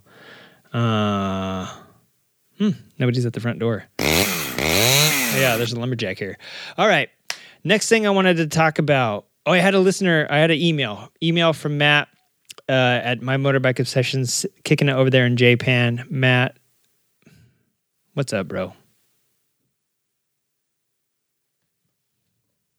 Hello. Well, I guess this is the part of the show where I realize that when people write you an email, it doesn't talk back to you. So I guess I better read this. So he's sitting outside his house in Japan there. He said it's been a big week. I won't go through all the details because he's sent me his credit card information and social security number. You guys don't need to know that. But it did say that a Category 3 hurricane blew over the base. He's on base there in Nagasaki. I don't know where he is. I just made that up. But yeah, he's had a Category 3. Speaking of natural disasters messing with your fuel prices, I know in Japan they sell gas to you also by the chopstick, right? Or something like that. Yeah, so he's been jamming around the base, trying to get that all taken care of. His dad came from Florida to get away from the hurricane, I'm guessing, that happened in Florida, and then he goes to Japan. He gets hit by a Category 3 hurricane. I hope he doesn't work by Fukushima. If you remember Fukushima, that's a nuclear power station that got wrecked by a tsunami, right, and an earthquake. So, and mysteriously, Casey Stoner quit racing that year, didn't he? Oh my God. Starting to put things together in my head years later. But anyway, he says, how's that new bike? He's jonesing to ride because with a Category 3 hurricane and being in Japan, learning karate and all that stuff, he has almost zero free time. Plus he has a 3-year-old. Anybody with a 3-year-old has almost zero free time. But he asked, how's the new bike treating you? He's liked this bike since it came out. Everybody has. Thanks, Matt. Everybody likes this bike. He loves the FZ1 that he has, but it's so much bike that I never get to use it at its full potential, except for that time at Willow Springs with Wiggins. The SCR seems like a nice, relaxing ride that would be fun to putt around on, and the dealers probably won't have any left by the time I get back to the States. I'm relying on you to ride it vicariously for me. Take it easy, dude. Looking forward to the next show. But you won't be looking forward to this one. This is going to be a pretty sucky show, in my opinion. But, the SCR is fun. The SCR is great. The SCR is the bike that I choose to flagragate. I'm looking for a word that rhymes with gate. Anyway, that I choose to ride out the gate. How's that? For some crappy haiku, which is Japanese for 55757. Matt, no, the SCR is fun to cruise around on. I have to say it's basically like a gigantic Spamla. What's going on here? Oh my God. Yeah, that was for my last. Even the sound effects are late on this show. That was for my last joke 5 minutes ago. It is fun for putting around, and I see a lot of them. I follow SCR, the tag SCR950 on Instagram, and I see a lot of them over in Japan specifically, and Asia. And I'm wondering if it's because of the horsepower or the lack thereof, that it maybe is not. I don't know. It's weird because I thought in Japan everything was kind of capped at 400 cc, and I'm not 100% sure if that's true or not, because I know that they also have horsepower limits, and it might just be that thing where Europe does it too. They do tiered licensing, but not everybody goes by CC. Sometimes they go by horsepower limits. And as we'll see in a few minutes, even back in the 80s, they were making some 250s that were like, had more than 40 horsepower. So yeah, this thing, or 50 horsepower. This thing's right about 50, and I don't know. That's a perfect horsepower for me to cruise around on. It's the horsepower that most old Harleys had. It's the horsepower that like a lot of the Sportsters have. And you look at a lot of bikes that have roughly between that horsepower, and they're all fun to cruise, whether they're ADV bikes. I think the NC750, doesn't that thing have 40 horse? Maybe something like that. But yeah, there's a lot of bikes with not 40, 50 horse that are just fun. I mean, I don't know. It's been a really fun bike to cruise around. I'm not legally allowed to say what it will do, but I'm sure it will go even faster if I mess around with it, which I'm not going to. It's fine just how it is. I really like it. It's comfortable. I was just talking to some people the other day about it. This guy called MotoGP, and this other nerd called Swiggy. I don't know if you've ever heard of him. And like how it's a little too easy to scrape peg on, but it's also kind of nice for just cruising and not leaning it over far enough to scrape peg. So I'm down with either one. I really can't wait to take it off into some dirt. That's the only thing I haven't done. I've seen some dirt and was like tempted to go run real quick, but of course it was when I was doing 80 on the freeway. I'm not just going to pull off while I'm en route somewhere and go bomb around for like 5 minutes and then get back on the freeway and be like, great. I don't do that sort of stuff. I plan my days. I see some dirt, I come back to it and poach it later. Yeah. All right. What else was I going to say? That's probably it. We do need to take a little break here. I do need to preface my next part of the show because I pre-recorded it when I was drunk and it was very late and I was sleepy. So I might need to go back and listen to some of this. But I do want to take a quick break right now. We're going to go to some traffic and some Baffik. You ever heard of Baffik? It's this new stuff they have in Europe. It's great for you. And catch you on the flip side. Might as well have eaten a monkey's butt. Eaten a monkey's butt. Might as well have eaten a monkey's butt. Eaten a monkey's butt. Thanks, Junkie. Yeah, this is Gary Canary and Sky 600, the yellow chopper over LA. Well, if you're headed west on the 405, you're going to find backups from downtown all the way down into Culver City and out onto the bay. If you're heading east on the 405, you're going to find the same, and north and south on the 405 as well. 101 PCH backed up from Normandy over to Clements. If you're headed south on the 101 through downtown, you're going to find the right lanes blocked by a commuter bus that's overturned. And if you're in the express lane, you're fine, but the fast lane, 1, 2, 3, and 4, all blocked. If you're headed west on the 105 down through the 110 to the 197 north, you're going to look for slowing on the right-hand side, but if you stay to the left, you should be fine all the way up into the 118, going over to the 14, back around through the 2 down to the 197.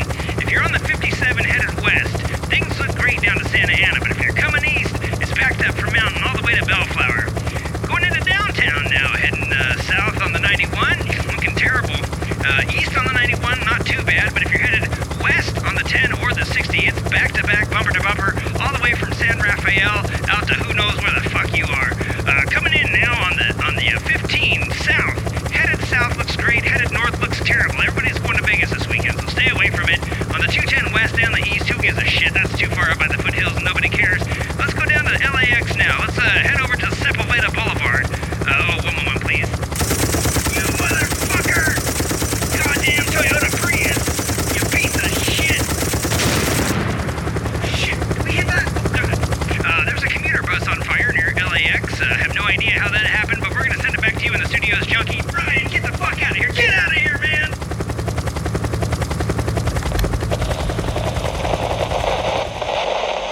I don't know if you can hear me, Junkie or anyone else. I don't know if you can hear me. This is an SOS. Me and Swiggy are here at Nokomoto headquarters, and we're being held down. We're taking fire. I'm pretty sure it's the Klobman's outside. Swiggy, he's on the balcony over there. Reload! Reload! I don't know how much time I have left. You know our coordinates. Send help if you can. Oh my God. I think they're breaking through. That... Oh my God, it's Mama Clubman. I'm Mama Clubman, and I say no more pickle podcast for you. Take this! Take this, you bitey bitch! Ah! Zappers? We got them. Whappers? We got them. We got everything you need for your off-road adventure this summer at Nathan's Powersport Village in Durston. Brakes? We got those. Tires? We got those. Seatbelts for your motorcycle? We got those. Visit us down at Nathan's Powersport Village, just east of Durston. Durston, baby. I've been there. Durston? More like dirt's fun. That didn't make any sense. All right, welcome back. This is the second part of the Creative Crappy Motorcycle Podcast. I hope you hanged around this long. I hope I didn't bore you with that first half. If I did, email the show, creativewritingpodcast@gmail.com. Submit a spooky story to that email address, and we'll each go our separate ways. How's that? Only you might win a prize. I might lose a listener. I have a lot more to lose than you guys do. So let's get into the second half of the show here, and I want to call this part...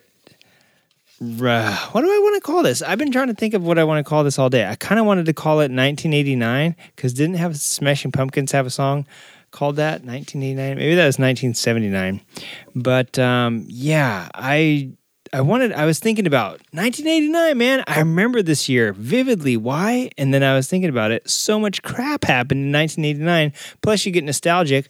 Plus, it was 30 years ago this year. And I thought maybe we should step back, see what was happening around the world. I like to think about it in this way, just like the way I like to think about in 10 years from now, if everything's freaking electric and we're all complaining about it, how range anxiety sucks, but it won't, because listen, by then they will have figured out how to quick charge something in 5 minutes, right? So we need to get better at all this stuff, but we'll look back and go, man, how did this all come about? And we'll say, well, in 2019, there was like a vehement abhorrence for... by the president at the time for to undo all the stuff they'd been doing since 1970 and blah, blah, blah, all this crap, right? So to look back and go, why did motorcycles change drastically like after 2022? Well, back in 2019, people were like, hey, man, like everything's going to California, screwing it up for everyone in the United States, and then the rest of the world, Dieselgate, and then voila, we have this little slice of history that's shaped by other world events that are happening. So I thought, can we go back to 1989? Can we look and see what was happening in the world and maybe correlate it to a motorcycle? If not, and I really couldn't, I didn't do good enough research on it. But really, I just thought it's interesting to go back and look what was hot, who was up and coming in 1989, and think about what the hell was happening in the rest of the world. So here is my little ditty called 1989. Quick mention before I know another thing, right? You probably all want to punch me in the face, but I do have to tell you one thing. When I edit this show, I listen in like 1.5 speed, and I'm going to do that to you guys here so you don't have to listen to this whole thing. It's going to cut a few minutes off. You're going to appreciate it. So I'm out of here. All right, just a warning. It may sound fast like a chipmunk to you, but that's how I like it. All right. All right, the world is coming together. It's 1989, everybody. We're going to party like it's 1999. Thanks, Prince. So what's going on, babes and guys? It is crazy time right now. Why do I remember this year so vaguely and so vividly? Now I remember. It's the year the Berlin Wall came down. But not just the Berlin Wall, my friends. Here's a couple other things that happened in 1989. In Japan, one of the places where a lot of people of us get our motorcycles of us, So Japan, Emperor Hirohito dies, and Akihito succeeds his son. Akihito succeeds him. I almost said succeeds him, but he didn't succeed. He succeeded him. In the United States, George H.W. Bush, Bush Sr. as he became known, becomes president. Brazil ends 30 years of military rule. We forgot about Brazil. We think Brazil's like where all the big booty hot ladies and Carnival happens and Ronaldinho and soccer and all that great stuff, right? And the rainforest burning. We don't think about Brazil being a military state, but it was. And F.W. de Klerk was elected president and started to dismantle apartheid in the state of South Africa. Well, the Free State of South Africa, the country of South Africa, right? So that happened. Also, this is funny, the world's first internet service provider emerges. It's called The World, ironically, or well, maybe not ironically. Maybe they meant to do that. And then the World Wide Web is being talked about. They were trying to decide what to call it. The guy that invented the web, or like as we know it, his name was Tim, but he thought we should call it the information mine, and then he's like, you know what? Tim, the information mine, that's too cheesy. That's too meta, baby. And so he decided not to call it that. But anyway, the America Online and CompuServe had given us email at the time, but not actual access to webs and websites and all that stuff. So we had access to email servers, but not actual websites. So 1989, first ISP in the USA. The World is what it was called. Also, Europe. This is a crazy time in Europe, and this is what I remember about 1989. I remember being a skirt birder. I loved my skirt birding. I skateboarded all the time, and at school I played Oregon Trail on the IBM 128K computer. How come we could get away with 128 kilobytes then, and we can't even make a picture of that now? That's more than a thumbnail on a phone. Well, because everything was a green screen and it was only text. That's why. But here, Europe. Revolutions led to the fall of, I put the USSR, but it was the Iron Curtain in general. It was communism in general. And as Reagan famously said, Mr. Gorbachev, tear down that wall. It literally happened in 1989. So that was partially why I remember it, because even when you're a kid and you're into skirt birding and playing Oregon Trail on the computer, and you see a Thrasher magazine, and it's got pictures of the wall on it, and people shredding the wall on West Berlin side, and then people getting shot for speaking out against Bavarian beer on the east side. I don't know. They were pretty rough, dude. East Berlin was no joke. It was literally everything from the 80s. The gray clothes, everybody with sad faces, and they only played ominous music out of the loudspeakers. And then there was a kill zone. If you tried to get to the wall, they would blow their own citizens away, and there was probably mines under there too. So it was no shit. You think you youngsters that were born in '89, if you're listening to this, you don't know how good you got it, man. You got the internet. You don't know anything other than the Germany that's fun loving and makes R9 teas and has good beer, and all that great stuff. So in 1989, it was a different place, and in all of Europe, this was happening because the USSR. Communism was huge, and this will get into some of the other stuff that was happening around the globe. But there's going to be a lot of world history here before we get into the motorcycling stuff, because I think it's so interesting to think of all the great stuff that you remember from 1989, like Eddie Lawson, and do you remember Valentino Rossi in 89? Think back. Do you remember him in 89? And then what bikes were popular and famous? I got those coming up at the end of all this shit list of everything crazy that happened in 89. And this is only some of it, folks. This is the major stuff. 10 years before Columbine and 10 years after a similar attack in San Diego, a gunman kills 5 children and wounds 32 in a racially motivated shooting in Stockton, California. 89. And the same bullshit's happening today. Ted Bundy was executed for killing a bunch of people, a bunch of young ladies in Florida. I think he got killed on a Tuesday, because I think I remember seeing a bunch of signs that said Tuesday is Friday, and Fry was spelled F-R-Y. So Ted Bundy was electrocuted. I think that was January. I can't remember. The Soviet Union leaves Kabul, or Kabul as we've come to know it, ending the 10-year Soviet-Afghan war. Now, holy crap, this is crazy. 1989 was the year that they left. Who was backing the Afghans? Who was backing Al-Qaeda? Us, dude. We didn't want Soviet communism to spread to Afghanistan. It was already everywhere up above it. Everywhere that Borat makes fun of, that was communist Russian territory. We didn't want it to go any further. So we helped the Afghans keep the Russians out. And after 10 years of trying to get in there, they gave up. So when we went in there in 2001, they were like, hey, listen, dudes, you may not want to go in there. We learned a thing or two in 1979 to 89. So guess what, bro? You might want to take some hints, and we didn't. We're still there today. Ron Brown, he was elected. You remember Ron Brown? He was the first Black American chairman of the Democratic National Committee, the DNC, the Democratic National Conference, is it a committee? I forget. Anyway, first Black American to lead a major political party in this country, and I think, Jesse, some guy named Reverend Jesse. Obviously not Jesse James, but he ran for president. I can't remember his last name. Jesse Jones. Sally Jesse Raphael ran for president. But this Ron Brown guy was the first guy to actually lead a major political party in the U.S. It only took 400 years for that to happen. Salman Rushdie, he has a bounty put on his head by Ayatollah Khomeini and whatever government was happening in Iran because of this book called The Satanic Verses. I remember that being a big thing in 89, and I also remember L. Ron Hubbard's Dianetics being advertised. I had no idea how kooky that was. Sorry for all you Scientologists out there. The first GPS satellite was put into orbit. So I'm telling you, you kids that were born in '89 that has like the internet and you know nothing but great German beer and you're looking it up on your GPS as you're riding around, you can thank 1989 for making that happen. Iceland lifts a 74-year prohibition of beer, and I think now it's called Beer Day.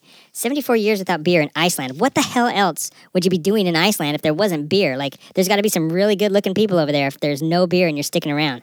Are we buying Iceland, by the way? I heard on the news. I try to stay out of it, but I heard that we're buying some land from somebody.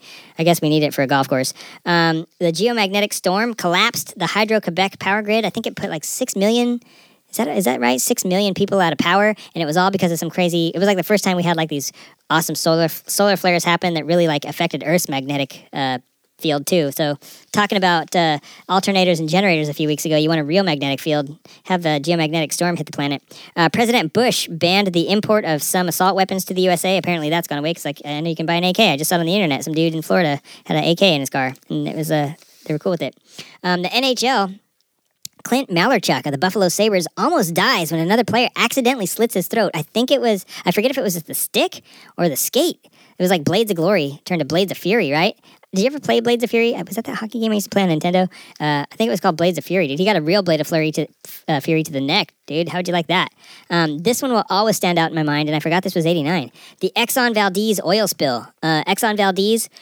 If you ever hear somebody say, my Triumph leaks like the Exxon Valdez, and all you 30-year-olds don't know what they're talking about, it's because this was the worst oil spill from a tanker until the British petroleum oil spill in the Gulf just, like a decade ago. Exxon Valdez was it, dude. And it was like, there was years and years, and a lot of people I knew ended up knowing in the 90s had gone up to Alaska to help clean up. There were seabirds, seals, otters, all sorts of sea life washing up with oil all over them because it just spewed oil all over the Strait of Jamaica up there in Alaska. And Dawn dish detergent, turns out, gets oil off of sea life. So, yeah, 80,000 bottles of Dawn and 40,000 hippies went up there and saved most of the sea life. But it was terrible, and it left a mark on, obviously, the landscape, a literal physical mark forever, and cost a lot of oil, made fuel go up. Kind of ties into what we were talking about, electric and hydrogen earlier. The Red Army kills 20 in a peaceful protest in Tbilisi, Georgia. If you don't know that Georgia's a country, you're an idiot. Rain Man won the Best Picture for 1989, I guess. Is that the Oscars or the Academy Awards, or are they the same thing? The Hillsborough disaster kills nearly 100 and injures almost 800 at Liverpool Football Stadium when the Liverpool FC fans flood in and crush everybody. Could you imagine, like, almost 1,000 people dying because they're getting trampled and stampeded at a football game? We don't do stuff like that in the States because we don't like soccer that much. We don't even call it football, even though we don't play football with our feet here. Anyway, the protests in Tiananmen Square. There's a famous, it was just publicized again this year because it's the 30-year anniversary.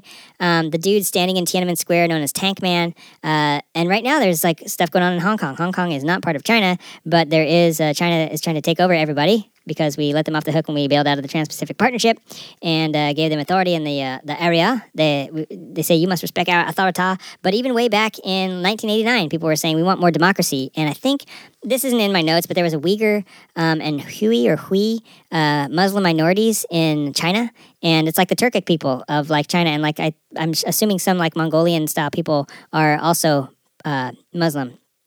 And now they were demanding like rights and stuff. And nowadays, those people are just disappearing. There's like a whole thing where these Uyghurs are disappearing and being sent to like these concentration camps where they're forced to speak only Chinese. And, you know, in China, I don't think you're allowed to have a religion. I think that's why Falun Gong people are disappearing now. And that's why, like, you know, Kung Fu is a art. It's a martial art and not a form of fighting. You have to go to theater to learn it. And they've done away with all the fighting parts of it because they don't want you to uprise and they don't want you to believe in anything. So, yeah, like terrible human rights stuff happening. And that stuff's 30 years ago. The Uyghurs could like actually say we want more democracy. Now they just get kidnapped and sent to these weird concentration camps. Motorola, the MicroTAC, TAC. I don't know if it really what it stood for, but it was the world's smallest cell phone. Came out in 1989. You look at that thing now, and it looks like one of the walkie-talkies from that show MASH back in the 70s. I think it was like the size of a goddamn Yuasa battery. You think those? What's that company with the little Shirai? You think a Shirai battery's cool? Try putting a speaker on it and an antenna and talking into it, because that's about the size of the Motorola, the MicroTAC. What if you showed them a modern iPhone 5 that's just like a tiny, like not much bigger than a credit card? Now we're going back up to bigger. We almost have tablets, you know, like the 8 Plus and all the 10 Plus. They're almost as big as an iPad in your pocket. But we did go smaller for a while. Gene tagging. That's not a person's name. Gene tagging, as in genetic tagging. The first genetic modifications are performed on adults. We're starting to do gene sequencing. Salvador Dali even famously said way back in the day that he thought DNA was the wave of the future, and it is. It's becoming. DNA and what's that? Not sickle cell. What's that when we take the newborn cells? I'm not a biologist, so forgive me. The first McDonald's opens in Russia because, tear down that wall, Mr. Gorbachev, and install a McDonald's. And shortly thereafter, I think like a Hardee's and a Subway and a Jersey Mike's subs, all that shit. The Calgary Flames beat the Montreal Canadiens in the very first Stanley Cup. Yep, Stanley Cup fans, hockey fans. That started 30 years ago. With the first Stanley Cup, Montreal Canadiens getting their asses beat by the Calgary Flames. The very first HD TV broadcast happens in Japan. And nowadays, we take that shit for granted. We're all bummed out on Fans' Choice because it's a little bit pixely. But holy shit, back in 1989, can you imagine what the first HD TV? They're like, oh my God, you can see every pimple on this person's face. Nowadays, we're like, hey, man, if it ain't like 8K, man, this sucks. Like, I want to feel the dirt on my face. 250 people were arrested for celebrating the summer solstice at Stonehenge. Could you believe it? Of the audacity of people to arrest people for their religious beliefs. Oh, wait, isn't that why people came to the United States in the first place? But anyway, Solstice Slam, summer solstice, is all near and dear to my heart, man. So I thought that was kind of funny. Also, the very first Palestinian attack on Israel. Well, those are a dime a dozen now. Well, not lately, but they were for a while. The G7, I think this was the 15th meeting of the G7 at this time. Now the G7's old hat, and we're not even going to it anymore, right? Because it's a party nobody wants to be in.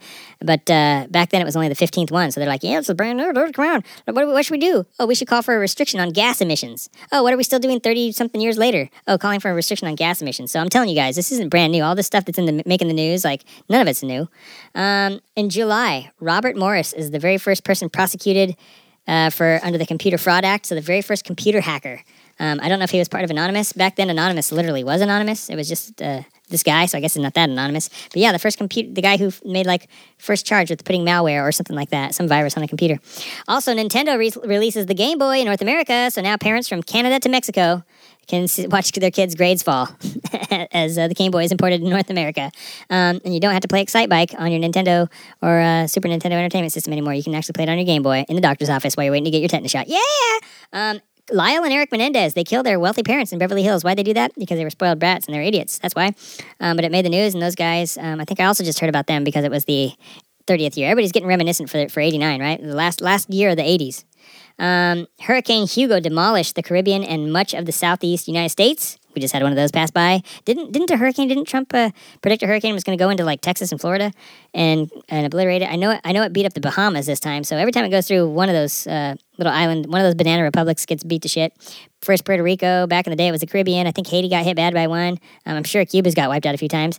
And now, what was it this year? Puerto Rico. Oh, this year was the Bahamas. It caused $8 billion in damages. I'm assuming most of that is in Florida.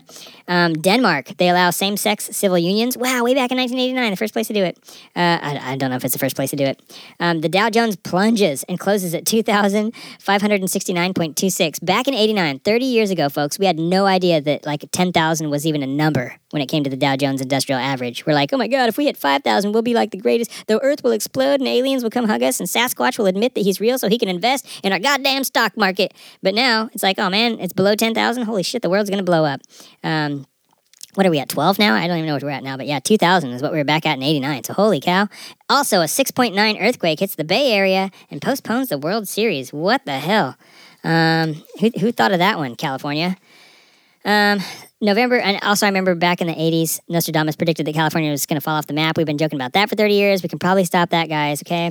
November 9th was the actual fall of the Berlin Wall. So this is where I'm remembering 89 being like the penultimate pivotal year in my life where things were happening. I was too busy skirt burden, but I was paying attention to the Berlin Wall falling. I remember people coming back with like chunks of the Berlin Wall, like, oh my God, this is it. And then some crackhead going down to downtown Shittsville, jackhammering up some sidewalk and going, hey man, this is a piece of Berlin Wall, give me $20. The USA invaded Panama in December. Do you guys remember when we invaded Panama? Oh, you don't? Well, there was a lot of shady stuff happening in the 80s, like the Iran-Contra affair, where, speaking of Iran again, like, are we buddies with them or not? I can't tell because we've had so many inside backroom dealings with them or not. Let me see. The first Al-Qaeda cell is discovered in New York way back in 1989. And it doesn't surprise me because a few years later, in 93, was that 5 years later? Or 4 years later, they tried to blow up the World Trade Centers then in the basement. You guys remember that? And it just like blew out some papers and stuff. So then they're like, hey, we need to do this with, come back and think of something different. I wish they hadn't. Homosexual homosexual arts. Oh no, homosexuality gets decriminalized in Australia. So finally, they're like, you know what? We're gonna go ahead and just we'll make Australia bearable. They also discovered drop bears in 1989, and the world's never been the same since. Also, lots of action in what people call Central America. You know there's no continent called Central America, right? You have North America, which is like Canada, U.S., and Mexico, and then like some other ones down there right by Panama Canal. And then you have South America, which is like a bunch of other little weird ones, and then like the rest of it, which is like Argentina, Chile, and Brazil, and probably Paraguay or Uruguay, Lesotho. Who knows what's down there? I haven't been past Mexico, but I do know that in the region that we call Central America, where the two shall meet, there was lots of action, including us invading Panama. But there was a lot of shit happening in Colombia, Africa, and the Middle East at this time, not to exclude Iran, the Middle East, and all over Africa, actually. You know, we had Mandela getting freed, I think, that year, or something like that. Was it 89 when he got freed? I forget. It might have been a couple years later, actually. 89 is when they started to dismantle apartheid, but I think Mandela got freed like a couple years later. Also, we had like the crazy disagreements throughout Saudi Arabia and Africa and all this stuff, and also in the Middle East and Central America with all the drug shit just going crazy. It was a nutty time. Like 89 was a crazy year. And then you start thinking like Eddie Lawson won MotoGP. So, and how many classes used to be in MotoGP? We'll get to that in a second. Last thing I have, communism breaks down across Europe. Why this is significant to me is because like you don't think of places like after World War II when the Nazis like really invaded a lot of places and the Soviets came in and took them back, like took them over, like, hey, we're the good guys, we'll go ahead and take them over now. But it became like communist, and after that, the whole Cold War thing and the spread of communism, like the whole reason for the Vietnam War and Korean War and all this crazy stuff is like opening this, like the fall of communism really opened Europe to not only travel, and I mean, we still don't trust each other that much, but I mean, look at all the crazy, like we wouldn't have KTM probably, we wouldn't have, I don't know if we'd have BMW motorcycles. I mean, I guess we would, but Germany was split into two separate countries. I'm sure that we wouldn't have like Husaberg. We probably wouldn't have like a lot of these weird little ones that are coming out. You know, your Rawls probably wouldn't have made it over here for every hipster to enjoy. Husqvarna might have not, you know, been like a major commodity. Like there's a lot of things I think. I mean, it's not like those things weren't available like in the 70s and like KTMs were available as far back as like the 90s, I think.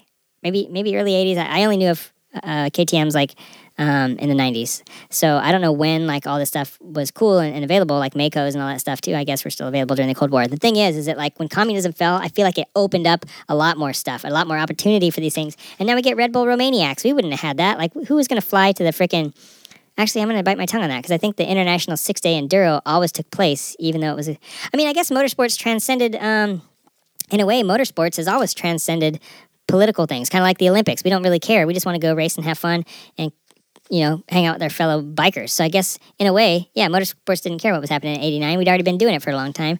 But I feel like it opened up a lot of opportunities for us. Many transportation accidents, boats, trains, planes, lots of... I think San Bernardino here in Southern California had a train derailment, and if I remember correctly, like tons of stuff spilled out of this thing into the neighborhoods, and I think it ended up causing an explosion like 2 or 3 days later because it broke something underground somewhere down the line. Like it was a crazy derailment, but you also had planes and boats and all this stuff crashing all over the world, and all over England and Scotland and Hawaii. We had that plane that had the top rip off, and like 8 or 9 people got ripped out, sucked out of that.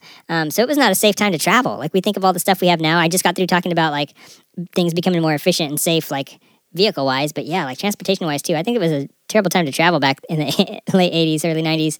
And NWA, to top off my stupid what happened in 1989 that wasn't motorcycle related, NWA sells 1 million copies straight out of Compton. I'm sure the Beastie Boys had an answer for that.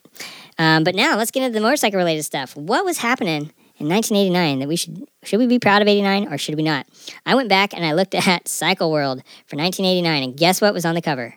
Well, you're never going to guess, so I'll just tell you. Some of you weren't even born yet, so that's fine. But yeah, dude, they had some pretty rad stuff. The bike of the year, I'll go ahead and tell you what the bike of the year was. I'll tell you they had different categories, so let's do it. So the best super bike, here's their top 10 best winners from 1989. So, God damn it, all these ads pop up right when I'm getting ready to read this shit. So, Yamaha FZR 1000, best superbike of 1989, voted by Cycle World. If you don't like it, you can go back to Cycle. You can go read Motorcyclist and tell them what you think. I don't know if Motorcyclist was around in 1989. The best 750 street bike was the Suzuki 750 Katana. Talk about coming full circle with the Katana coming back out for 2020. The best 650 street bike was the Yamaha FZR 600. So way to go, Yamaha. The best open street bike was the Yamaha FJR 1200, which is awesome because they have a new FJR 1300 that I absolutely love. The best under 500cc street bike was the Kawasaki EX500, which that was the 500 Ninja, I believe. So way to go, Kawasaki, and the Ninjas have always, been a staple in the motorcycling world. The best cruiser was the Harley-Davidson Springer Softail. Way to go, Harley-Davidson. When's the last time Harley-Davidson had a Springer? Was it the Soft Bones, like back in 2009? Something like that? Or 2010? I don't think they used to have a Heritage Springer. They used to have a Softail Springer. They used to have the Crossbones, the Soft Bones. They had a couple Springers there for a while, and I think they even had what was that one with the skinny? Was that the Heritage? Maybe that was the Heritage. That was the fatty, and then just the Softail Springer was the one with the skinny, like FX front end on it that hadn't sprung. But dude, Harley-Davidson hasn't had a Springer in quite a while, so I wonder if they're going to bring them back, or I wonder if they're just like, nah, we're on to like Street Fighters and stuff. Bare Knuckle and Pan America, here we come. I think they're done making like factory custom bikes. Anyways, the best enduro was the KTM 250 EXC, which is, I think, still in production if it's not a 350 now. And the Free Ride, dude. I think the Free Ride came out not long after this. I'm just kidding. The Free Ride is like a little bit new, but not that new. I think it probably came out 15 years after this. So the KTM 250 EXC, yeah. My history with KTMs, I only remember them from the 90s, but apparently they were available here in the 80s too. The best touring bike. The Honda GL 1500 Goldwing. Way to rock it, Goldwing. And I have to say, the new Goldwing's just as good. They didn't have DCT back then, to my knowledge. They did have Honda-matics, though. We should talk about that in one episode. The Honda, I want to say it was a K. CB750K or something had like a Honda-matic. I think Wiggins talked about it, actually, where it had like a high and low gear, 10 speed up front, 97 speed back down, Georgia overdrive, all that great stuff. Okay, let's move on. The best dual-purpose bike was the Honda Transalp 600. And the Transalp's awesome. Sarah Guthrie, that we interviewed last year, I think it was, or the year before, that kind of curates the Serpent's Bones Trail there in Ohio, on a Honda Transalp 600, I believe. And then, like, cousin to the Africa Twin, I guess we could say. The old Africa Twin. The best motocross bike was the Honda CR250R, and I'd have to say it's probably, I would probably pick that as the still really good one. I mean, I know Suzuki's are pretty good in the off-road world, the motocross world. I'm not really too into motocross, but I think Honda's still kicking some ass. But elsewhere in this episode, they did or in this issue, I guess, they had on the cover, I was looking at, the cover was so bitchin'. There's like a blue GSX-R, I think it's a 1000. Let me see if it tells you right here. Yeah, oh yeah, a blue GSX R1249. Wow. So that's pretty cool. A GSX R1249. So they must have taken like a 1100 and punched it out. And it says that it hit 173 miles an hour on El Mirage dry lake bed. And like a handful of stock bikes can beat that by 10 miles an hour today. Straight off the showroom floor. So that's pretty rad. And the Yamaha VMAX that they had on this front, let me see, is it turbocharged? Yeah, there's a turbocharged VMAX on the front of this, on the front. And I guess it holds a piston. And then they had like it doesn't say what, but it says a Suzuki GSX-R drag bike that blew a head gasket. But yeah, I thought that was pretty cool. Like Yamaha and Honda basically swept the podium in '89 with a lot of takeaways on there. Who won MotoGP? Are you interested in GP? I didn't go look up the Isle of Man and all that stuff for '89, but GP, man, let's check it out. Who won GP and what class did they used to have in GP that ended in '89? Bonus points for you if you can tell me, since we didn't do Word of the Week this week. Maybe I'll do it at the end of the show, and you can retroactively go back, and if I did screw it up, you guys can get a little prize. So MotoGP in '89, from '84 to '89, had 5 classes. They had the 500cc class, the 250cc class, the 125 class, the 80cc class, and the sidecar class. Sidecars eventually split off and went their own way. I don't know if that was cool or not, because I haven't heard jack squat about sidecars. I don't know if they're doing very successful. Maybe they should have stuck around with MotoGP. However, with the 5-class, it's hard enough to watch a 3-class series. 5-class series might be tough for TV time. But yeah, Eddie Lawson took his second consecutive GP championship in '89. So let's see. Eddie Lawson won in '84. Let's go back. So he won from the 500cc time period, because before that they were... they were 500 cc's then too. Why are they breaking them out by this? I don't know. Anyway, we're gonna go back from 84 to '89. Eddie Lawson won in '84. He won in '86, '88, and '89, and I think that's about it. Like, people's runs didn't used to be like they are nowadays. Like Marquez and Jorge. We'll get to that in a second. But so Eddie Lawson took the 500cc, which would now be called the MotoGP Championship. Cito Pons on a Honda took the 250cc, which would have been, I guess, Moto2. Alex Creville took the 125 class, which I guess would be Moto3. And in the 80cc class, Manuel Herreros on a Derby, with Steve Webster and Tony Hewitt from the UK taking the sidecar class on an LCR Krauser. I never heard of that. There's like LCR Yamahas on here, but LCR Krauser, didn't even know that was a thing. So fast forward, man. I looked up here that when the classes got cut down and went to, when did they go to? Okay, so 5, 250, 125 in sidecar. So they dropped, that's right, 1989 was the last year of the 80cc class. So if you knew that, yay for you. If you didn't, yay for me. So look, let's skip up to 1997. That's the first year Valentino Rossi won. I don't know when he started racing, maybe 95 or 96. But 97, Valentino Rossi takes the 125cc championship. Mick Doohan takes the 500cc, and Max Biaggi takes the 250. So it was basically Max Biaggi in Moto2, Valentino in Moto3. Well, what would become Moto2 and Moto3, and Mick Doohan. Max Biaggi and Valentino still raced and did some pretty epic battles for a while.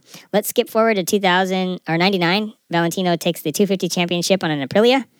Let's skip to 2000. Nobody. Oh yeah, 2001. Valentino takes it on a Honda. So Valentino every other year. 97, 99, 2001. It was a pretty good progression.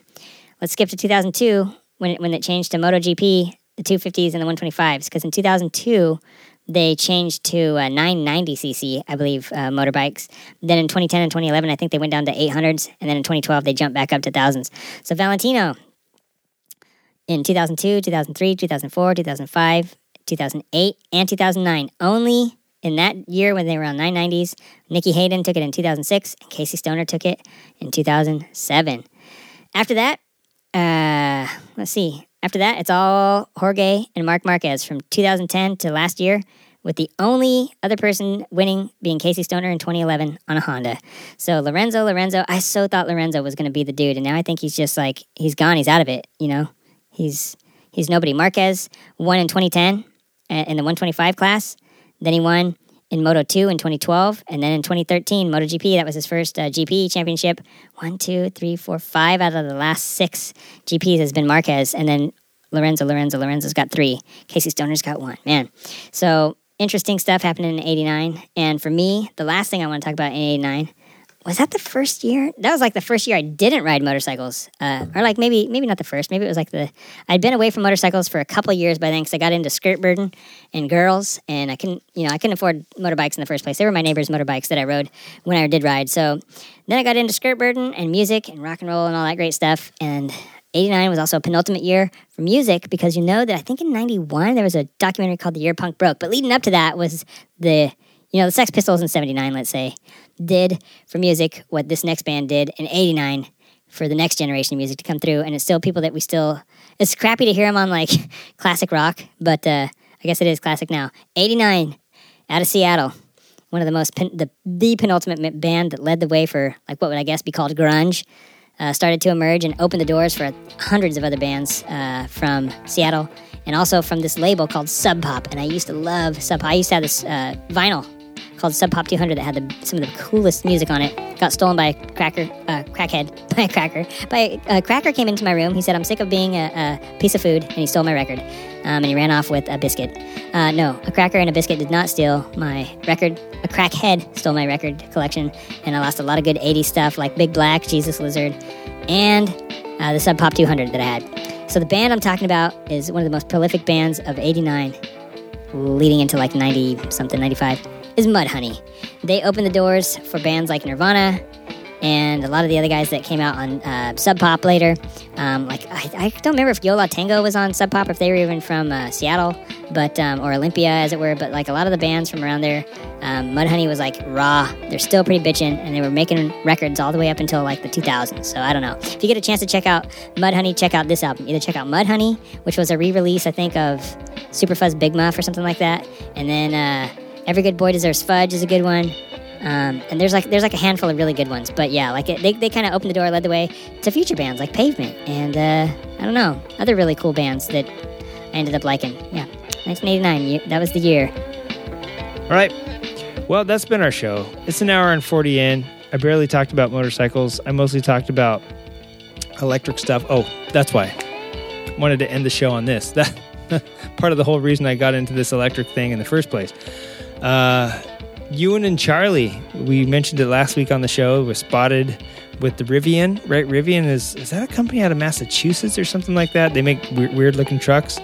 But I got some more from ADV Pulse, man. I got some more pics of the Ewan and Charlie debacle coming up from Argentina.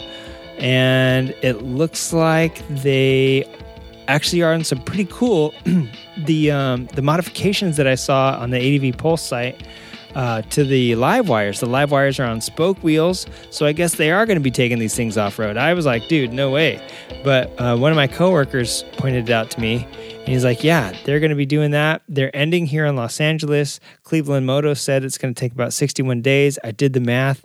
I think it's going to be just about in time for IMS Long Beach. I'm sure they're probably going to show up here and do a ton of media stuff. So I'm guessing that it's going to be for Long Beach. But yeah, the live wires were kitted out with like some, I don't know, the nerds, the ADV nerds knew the tires. It was like, it wasn't TKC 80s, but it was something like that. Metzlers or Heidenau's or something like that. And, yeah, they actually had spoke wheels with dirt tires on them. They had like a little bit of lift in the rear, it kind of looked like. The ground clearance was the same, but it looked pretty good off-road. So maybe they are taking these things, taking these things out in the dirt, getting them dirty and proving that they can ride them halfway underwater without having to worry about an exhaust and an intake to worry about, you know what I'm saying? And so another thing was, I think, is Amazon paying for this? I'm not 100% sure, but my friend also heard that they didn't buy these outright. I guess Harley loaned them to them. I don't know if this is going to be like a GM situation with the EV1 where like you don't own the car, GM owns the car, and they can call it back and crush it at any time.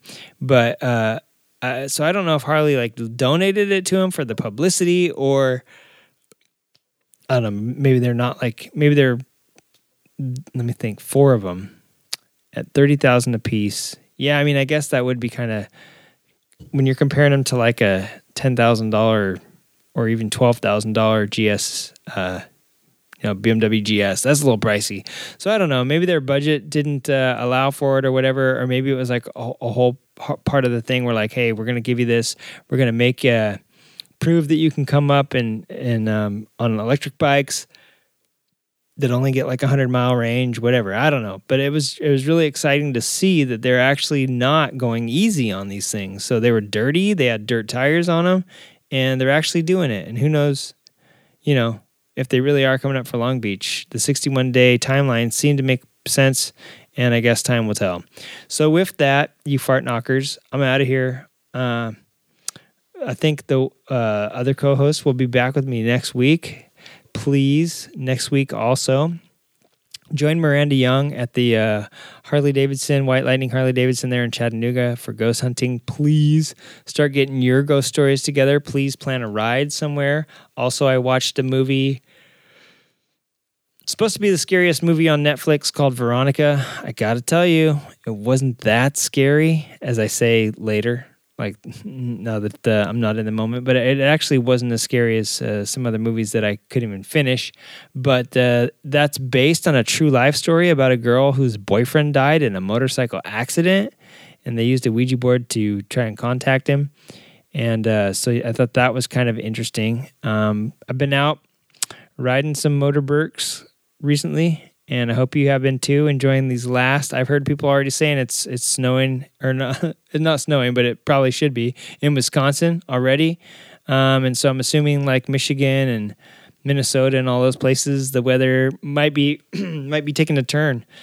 And yeah, it is here too. I don't know if you can tell my voice is all jacked up this week. I can't hold it together, man. I'm like coughing and my throat hurts. So with that, I'm out of here. Give us a call, leave us a message. If you don't, Spooky Spokes, submit your story or your audio file, record something on your phone and email it to us by hitting the little send a button next to it. Send it to creativewritingpodcast@gmail.com. Or you can call us 740-563-2858, leave a recording, or you can send it to snail mail. You just got to find a snail that knows where we live, tape it to his back. Hopefully I get it. But yeah, Spooky Spokes. What else am I missing? Oh my God, what's that?